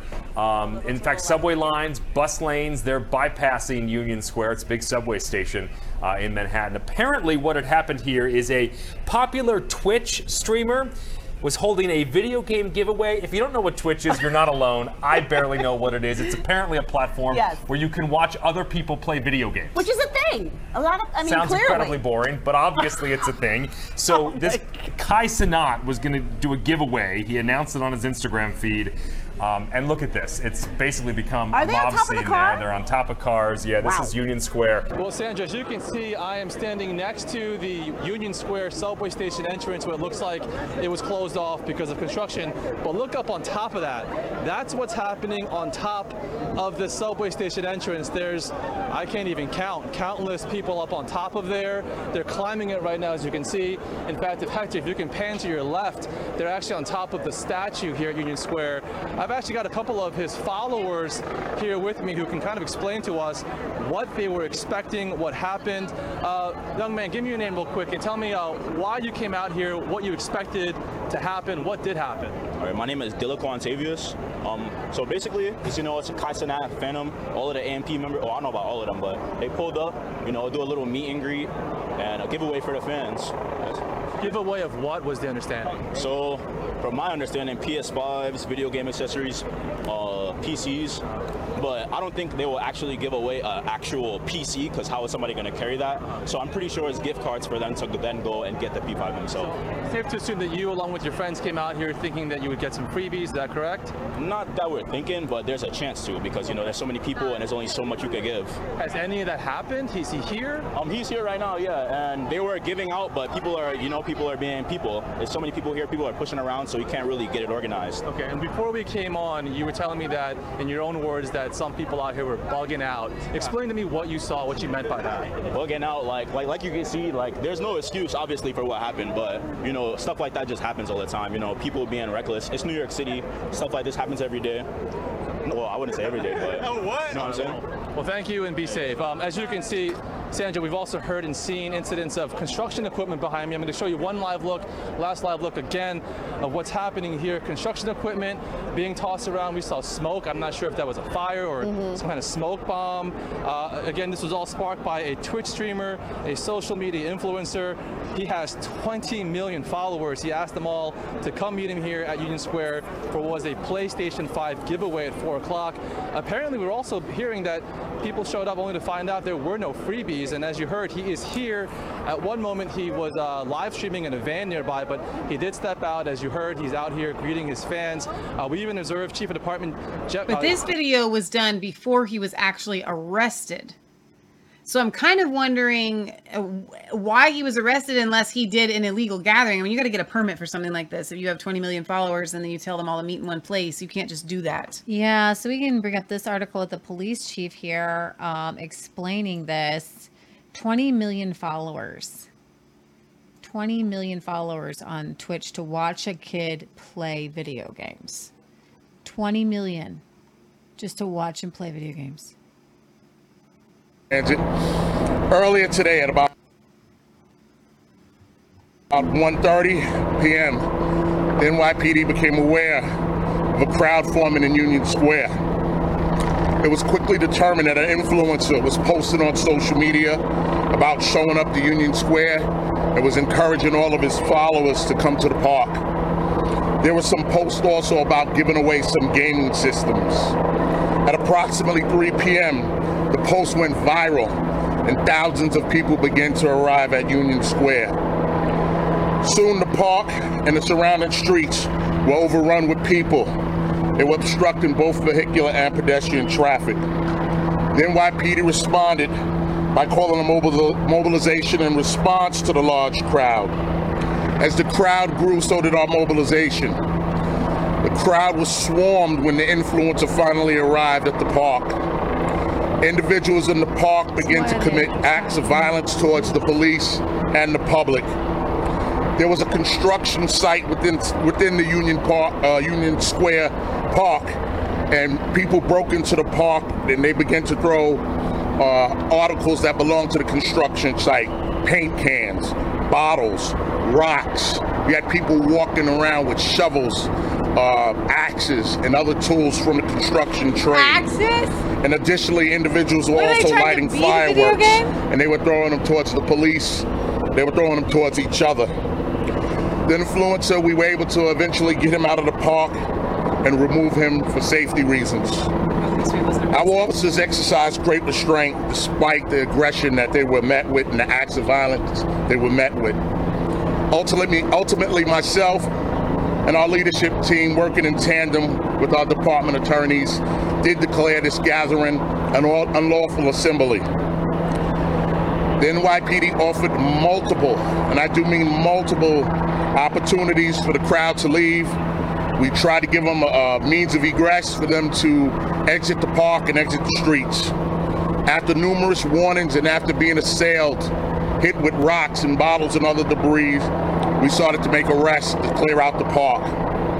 The total number of arrests is still being tallied at this point, and we're still doing evaluations for some of our members. We did have members that sustained some injuries out here. At this time, we successfully dispersed the park, but we still have crowds mulling around Manhattan, and we have officers following them, preventing them from destroying property, looting, and other things like that. And we'll continue to be out here, and we'll continue to disperse this crowd until they're all gone. We're using our drone technology to help us monitor. I think I get it. And we okay. can't stay all night. Okay, We have to get going. I think I understand. I think there's more probably to this than meets the eye, but I will say this. I will say two things.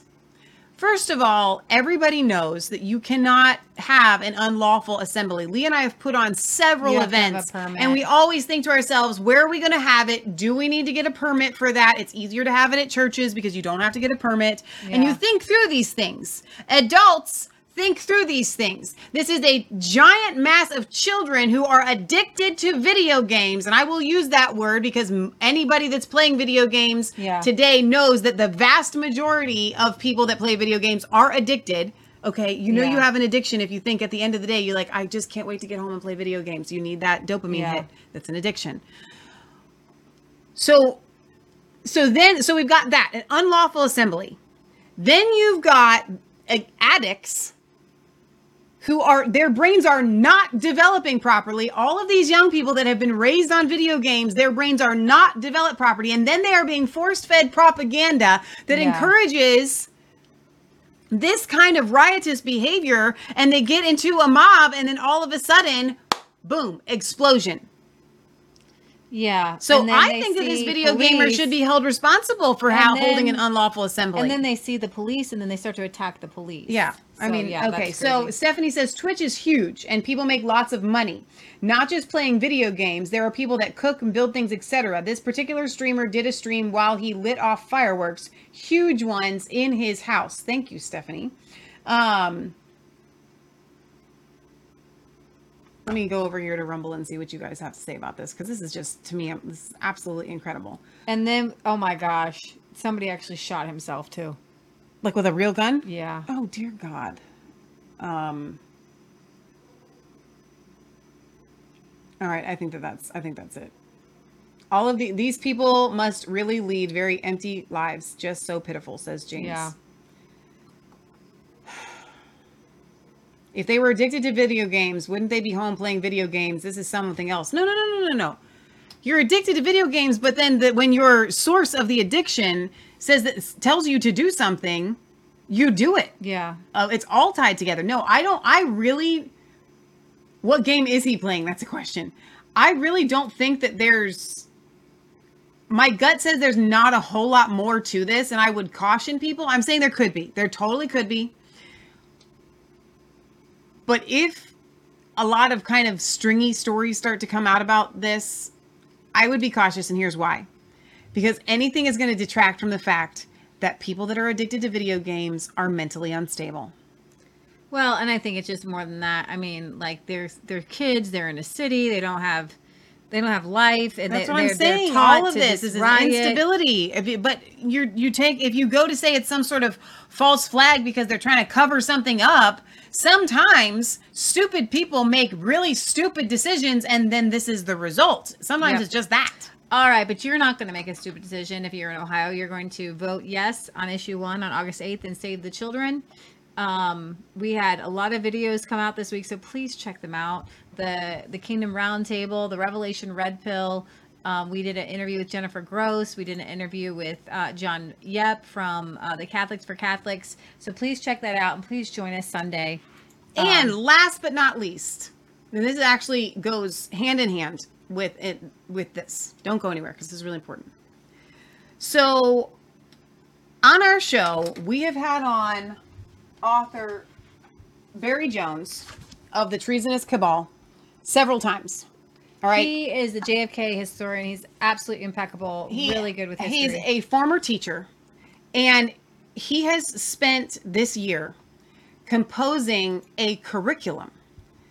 Now, we have told you guys about his Standards Plus History Academy, but he has online classes that are going to begin on September 5th. He's now enrolling. And if you want to make sure that your children are taught proper history from government history, world history, U.S. history, and especially the JFK assassination, I want you guys to go to standardsplushistoryacademy.com. That's standards with an S plus historyacademy.com. If you are homeschooling, or even if you are, I don't know who you are, but if you are still sending your kids to public school and you want to supplement with actual education. Do you want your kids to learn the truth? The truth. This guy, Barry Jones, you want your kids to know the truth about 9/11? He's going to do so in an academic quality class. Do you want your kids to know the truth about the JFK assassination? Do you want your kids to know the truth about world history? This Barry Jones, he's a Christian. He's a family guy. Yeah. He is red-pilled. And he's created a curriculum that is awesome. bar none, world class, first class. And guys, I'm telling you, this let me explain something to you. Let me explain School can be boring. There's a really great teacher named John Taylor Gatto. He passed away. He became New York City Teacher of the Year.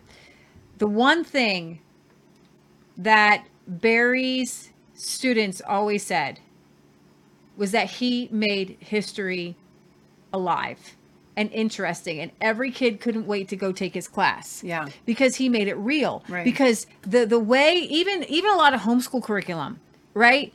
It's all written in a way to divest us from the actual history and making it real to us. And applicable. But he shows how it's applicable then and now. If you want your kids to know the history about communism and how it affected the world and how it is affecting right now, you guys, if you love your kids, enroll in Barry's class. Let's see this video here. Today I'd like to discuss state standards, state tests, and the cancel culture, and the connection, or the connecting thread between all three, or among all three. Years ago, when state standards were first introduced, they were introduced to us as teachers as a roadmap that we would follow, and at the end of the year, we'd arrive at a destination. The destination would be the state test. If we followed the roadmap, the students would perform well in the state test, the teachers would get a good evaluation score, and the district would receive a good grade and good publicity in the community. And they all would live happily ever after. And so everybody got on the train and started chugging along. But then over time, as the teacher evaluation scores got more and more tied to the test, and the district got more and more bad publicity because of falling test scores, it became necessary to teach the test. And once that happened, the state standards went from being a roadmap to being it's the only way it became the curriculum. So what he's saying there is exactly what we're seeing, where your students your children are being trained to pass a state standard test instead of actually educating. And he says, for those objecting to teaching or learning to a state test, Standard Plus History Academy is a complimentary resource building out the state standards with historical context, cause and effect, and backstories. All the stuff that makes history and government interesting and relevant, and sadly, all the stuff that cannot be covered in today's classrooms because of time and content restraints that flow out of state tests. If you are a student or a teacher and truly want more, Barry Jones will provide it. So I want to encourage you guys again, standardsplushistoryacademy.com, standardsplushistoryacademy.com. This is not a kickback. This is because we genuinely believe in this. Yeah. But if you want to see our interviews that are literally this one right here that we did, linking the JFK assassination and the Watergate scandal, we had people that said that it was the best interview that we have ever done. So if you want to watch more from Barry Jones and see, hey, maybe I would like to get this curriculum into the hands of my kids, go to resistancechicks.com and put in the search bar Barry, Barry, and boom, all three of the interviews, I think there's actually 3 or 4 that we have done with him are there on resistancechicks.com. So I want to encourage you guys to go and check that out, because those that do not know our history are doomed to repeat it. Yeah. And that's why they have taken actual history out of our curriculum, because they want these cycles to repeat themselves. So educate your children properly. I can guarantee you, any of your children will be like, this is my favorite course. If you're homeschooling your kids or if they're in public school,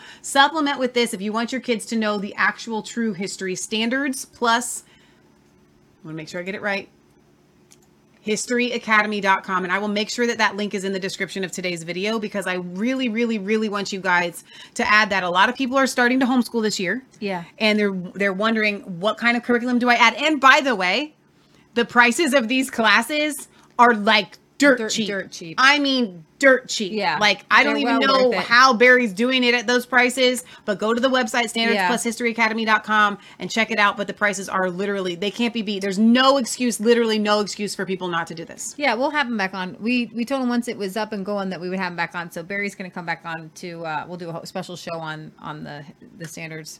Plus History Academy. Yeah, so and excited about while that. we're thinking about high standards, go to MyPillow, use promo code RC, and go to Mike Lindell TV for the election summit. Put in your. I don't think we actually have.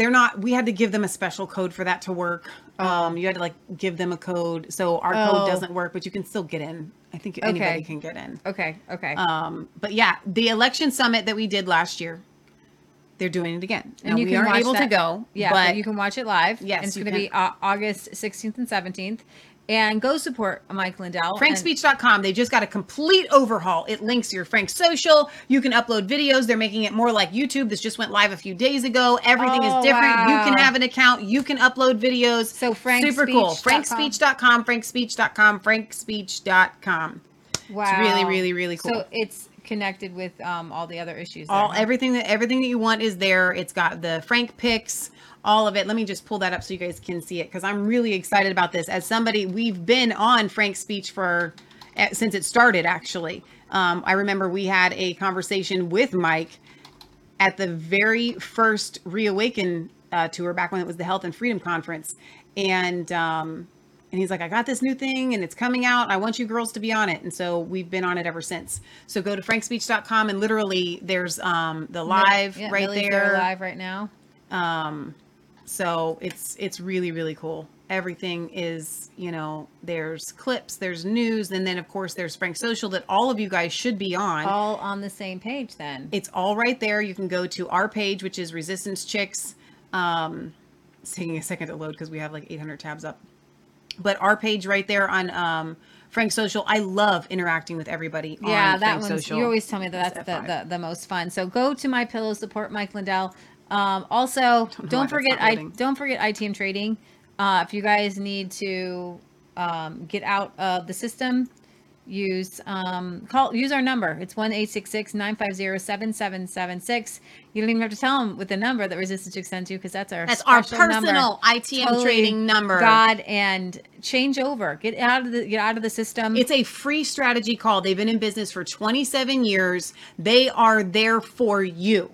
They're not doing this just because they want to make a lot of money. Of course, they're going to make money, but it's their business. But literally, they want the entire system to change. And they know for every single person that comes to them, another person is coming out of the matrix and deciding to take their dollars and convert them to actual real money. And as Lynette always says, if you don't hold it, you don't own it. So go to learn.itmtrading.com/chicks. All of these links are in the description of all of our videos.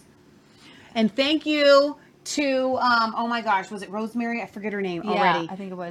That made these earrings for us that we opened up this week. I've got honeybees and Leah has a rooster. So excited about that. That was fun. So we have a P.O. Box 107, Milford, Ohio 45150. If you guys want to send us your letters, we were going to read them on air. We will read them unless otherwise noted. Unless you say, hey, this is a personal note. Yeah. I don't want this read on air, but we love hearing your stories from wherever you guys are at. Last but not least, this past week, we have done a ton of videos. So I want to encourage you guys, all the ones that say Ohio issue 1, and you're like, nah, I live on the other side of the world. I don't live in Ohio. That doesn't affect me. Guys, it affects you. If we don't get this right in every single one of our states. Right. God help us all, but we are getting it right. I'm very excited. This past week, Revelation Red Pill with Jason Heidinger was one of the best that we've done. It was so exciting. We went into the history of the 7 churches. Coming off of the back of last week, we covered the final 4 churches. Well, I don't remember their names. Laodicea, Sardis, Philippians, and Philadelphia. Shoot. I was so close, man. Thyatira. Thank you, Thyatira. feedback is people love the history. They love hearing the history. There was a lot of nuggets in there. So tune in this coming Wednesday. If you guys want to support us, you feel led to, it goes back into computer systems and trips where we got to go interview and do whatever. The Gab Pay is online. Gab Pay Live. Gab Pay You Live. can do it right on Rumble now. They don't take a cut. Rumble doesn't take a cut, unlike YouTube. I know. Which took like your arm and your leg. Subscribe to our Rumble channel. Please, get us up to 7,000 subscribers, guys. We're literally hang on. It's literally we need Like 10 10 people. Come on. We've got, if you have not subscribed, just hit the subscribe follow button. Hit the follow. You don't have to even subscribe. You can hit the follow button. Just follow. And get us over 7,000 followers on Rumble. Come on, y'all. Hit now. It. Hit it. I can guarantee you every person that's watching live is not following. Not every single one? Not every single one. Come on, y'all. Hit the button. I want to watch it go up. Hit the button. Come on. All right. And guys, if you have the Rumble app, there's actually a notification that you can get when we go live because we do cool stuff when we go live. So, exactly. All right. My granddaughters need to be homeschooled. What's the link again? StandardsPlusHistoryAcademy.com. StandardsPlusHistoryAcademy.com. And I'm going to put that in the description of today's video. And you guys, this is great supplement if your kids are in public school too. Exactly. Like, let's say you can't get them out of public school, right? Come up. We're doing hey, come over to Grandpa's house. We're doing the Standards Plus History. It's going to be fun. And they'll love it because it's actually fun stuff. Show them it's inside knowledge. Yeah. All right. Wicked Psych says, I almost forgot. She gave us $5. Thank you for there is like a super chat type deal on Rumble. Are you playing that on purpose? No, that's not up to date. Oh, okay. Boom. Get it. Okay. We'll see you guys on Sunday for our, no, we won't. We're not going to do World News at all? Unless we're going to do it early. Okay. If we do a World News show, it would be early because we got to get down to Cincinnati pretty early because they're doing We're going to be there early. So if we're doing a show. 3 to 6, we're probably going to leave here no later than 1. So I'm saying if you want to do a world news program, it's going to be an hour long at 11. Yeah. You want to do that? We'll see. We'll try. All right. Stay tuned. Okay. We'll see you guys next time right here on ResistanceChicks.com. We love you. God loves you. God bless. Remember, it's not just a conspiracy theory if it's actually the truth. We'll see you next time. Take care.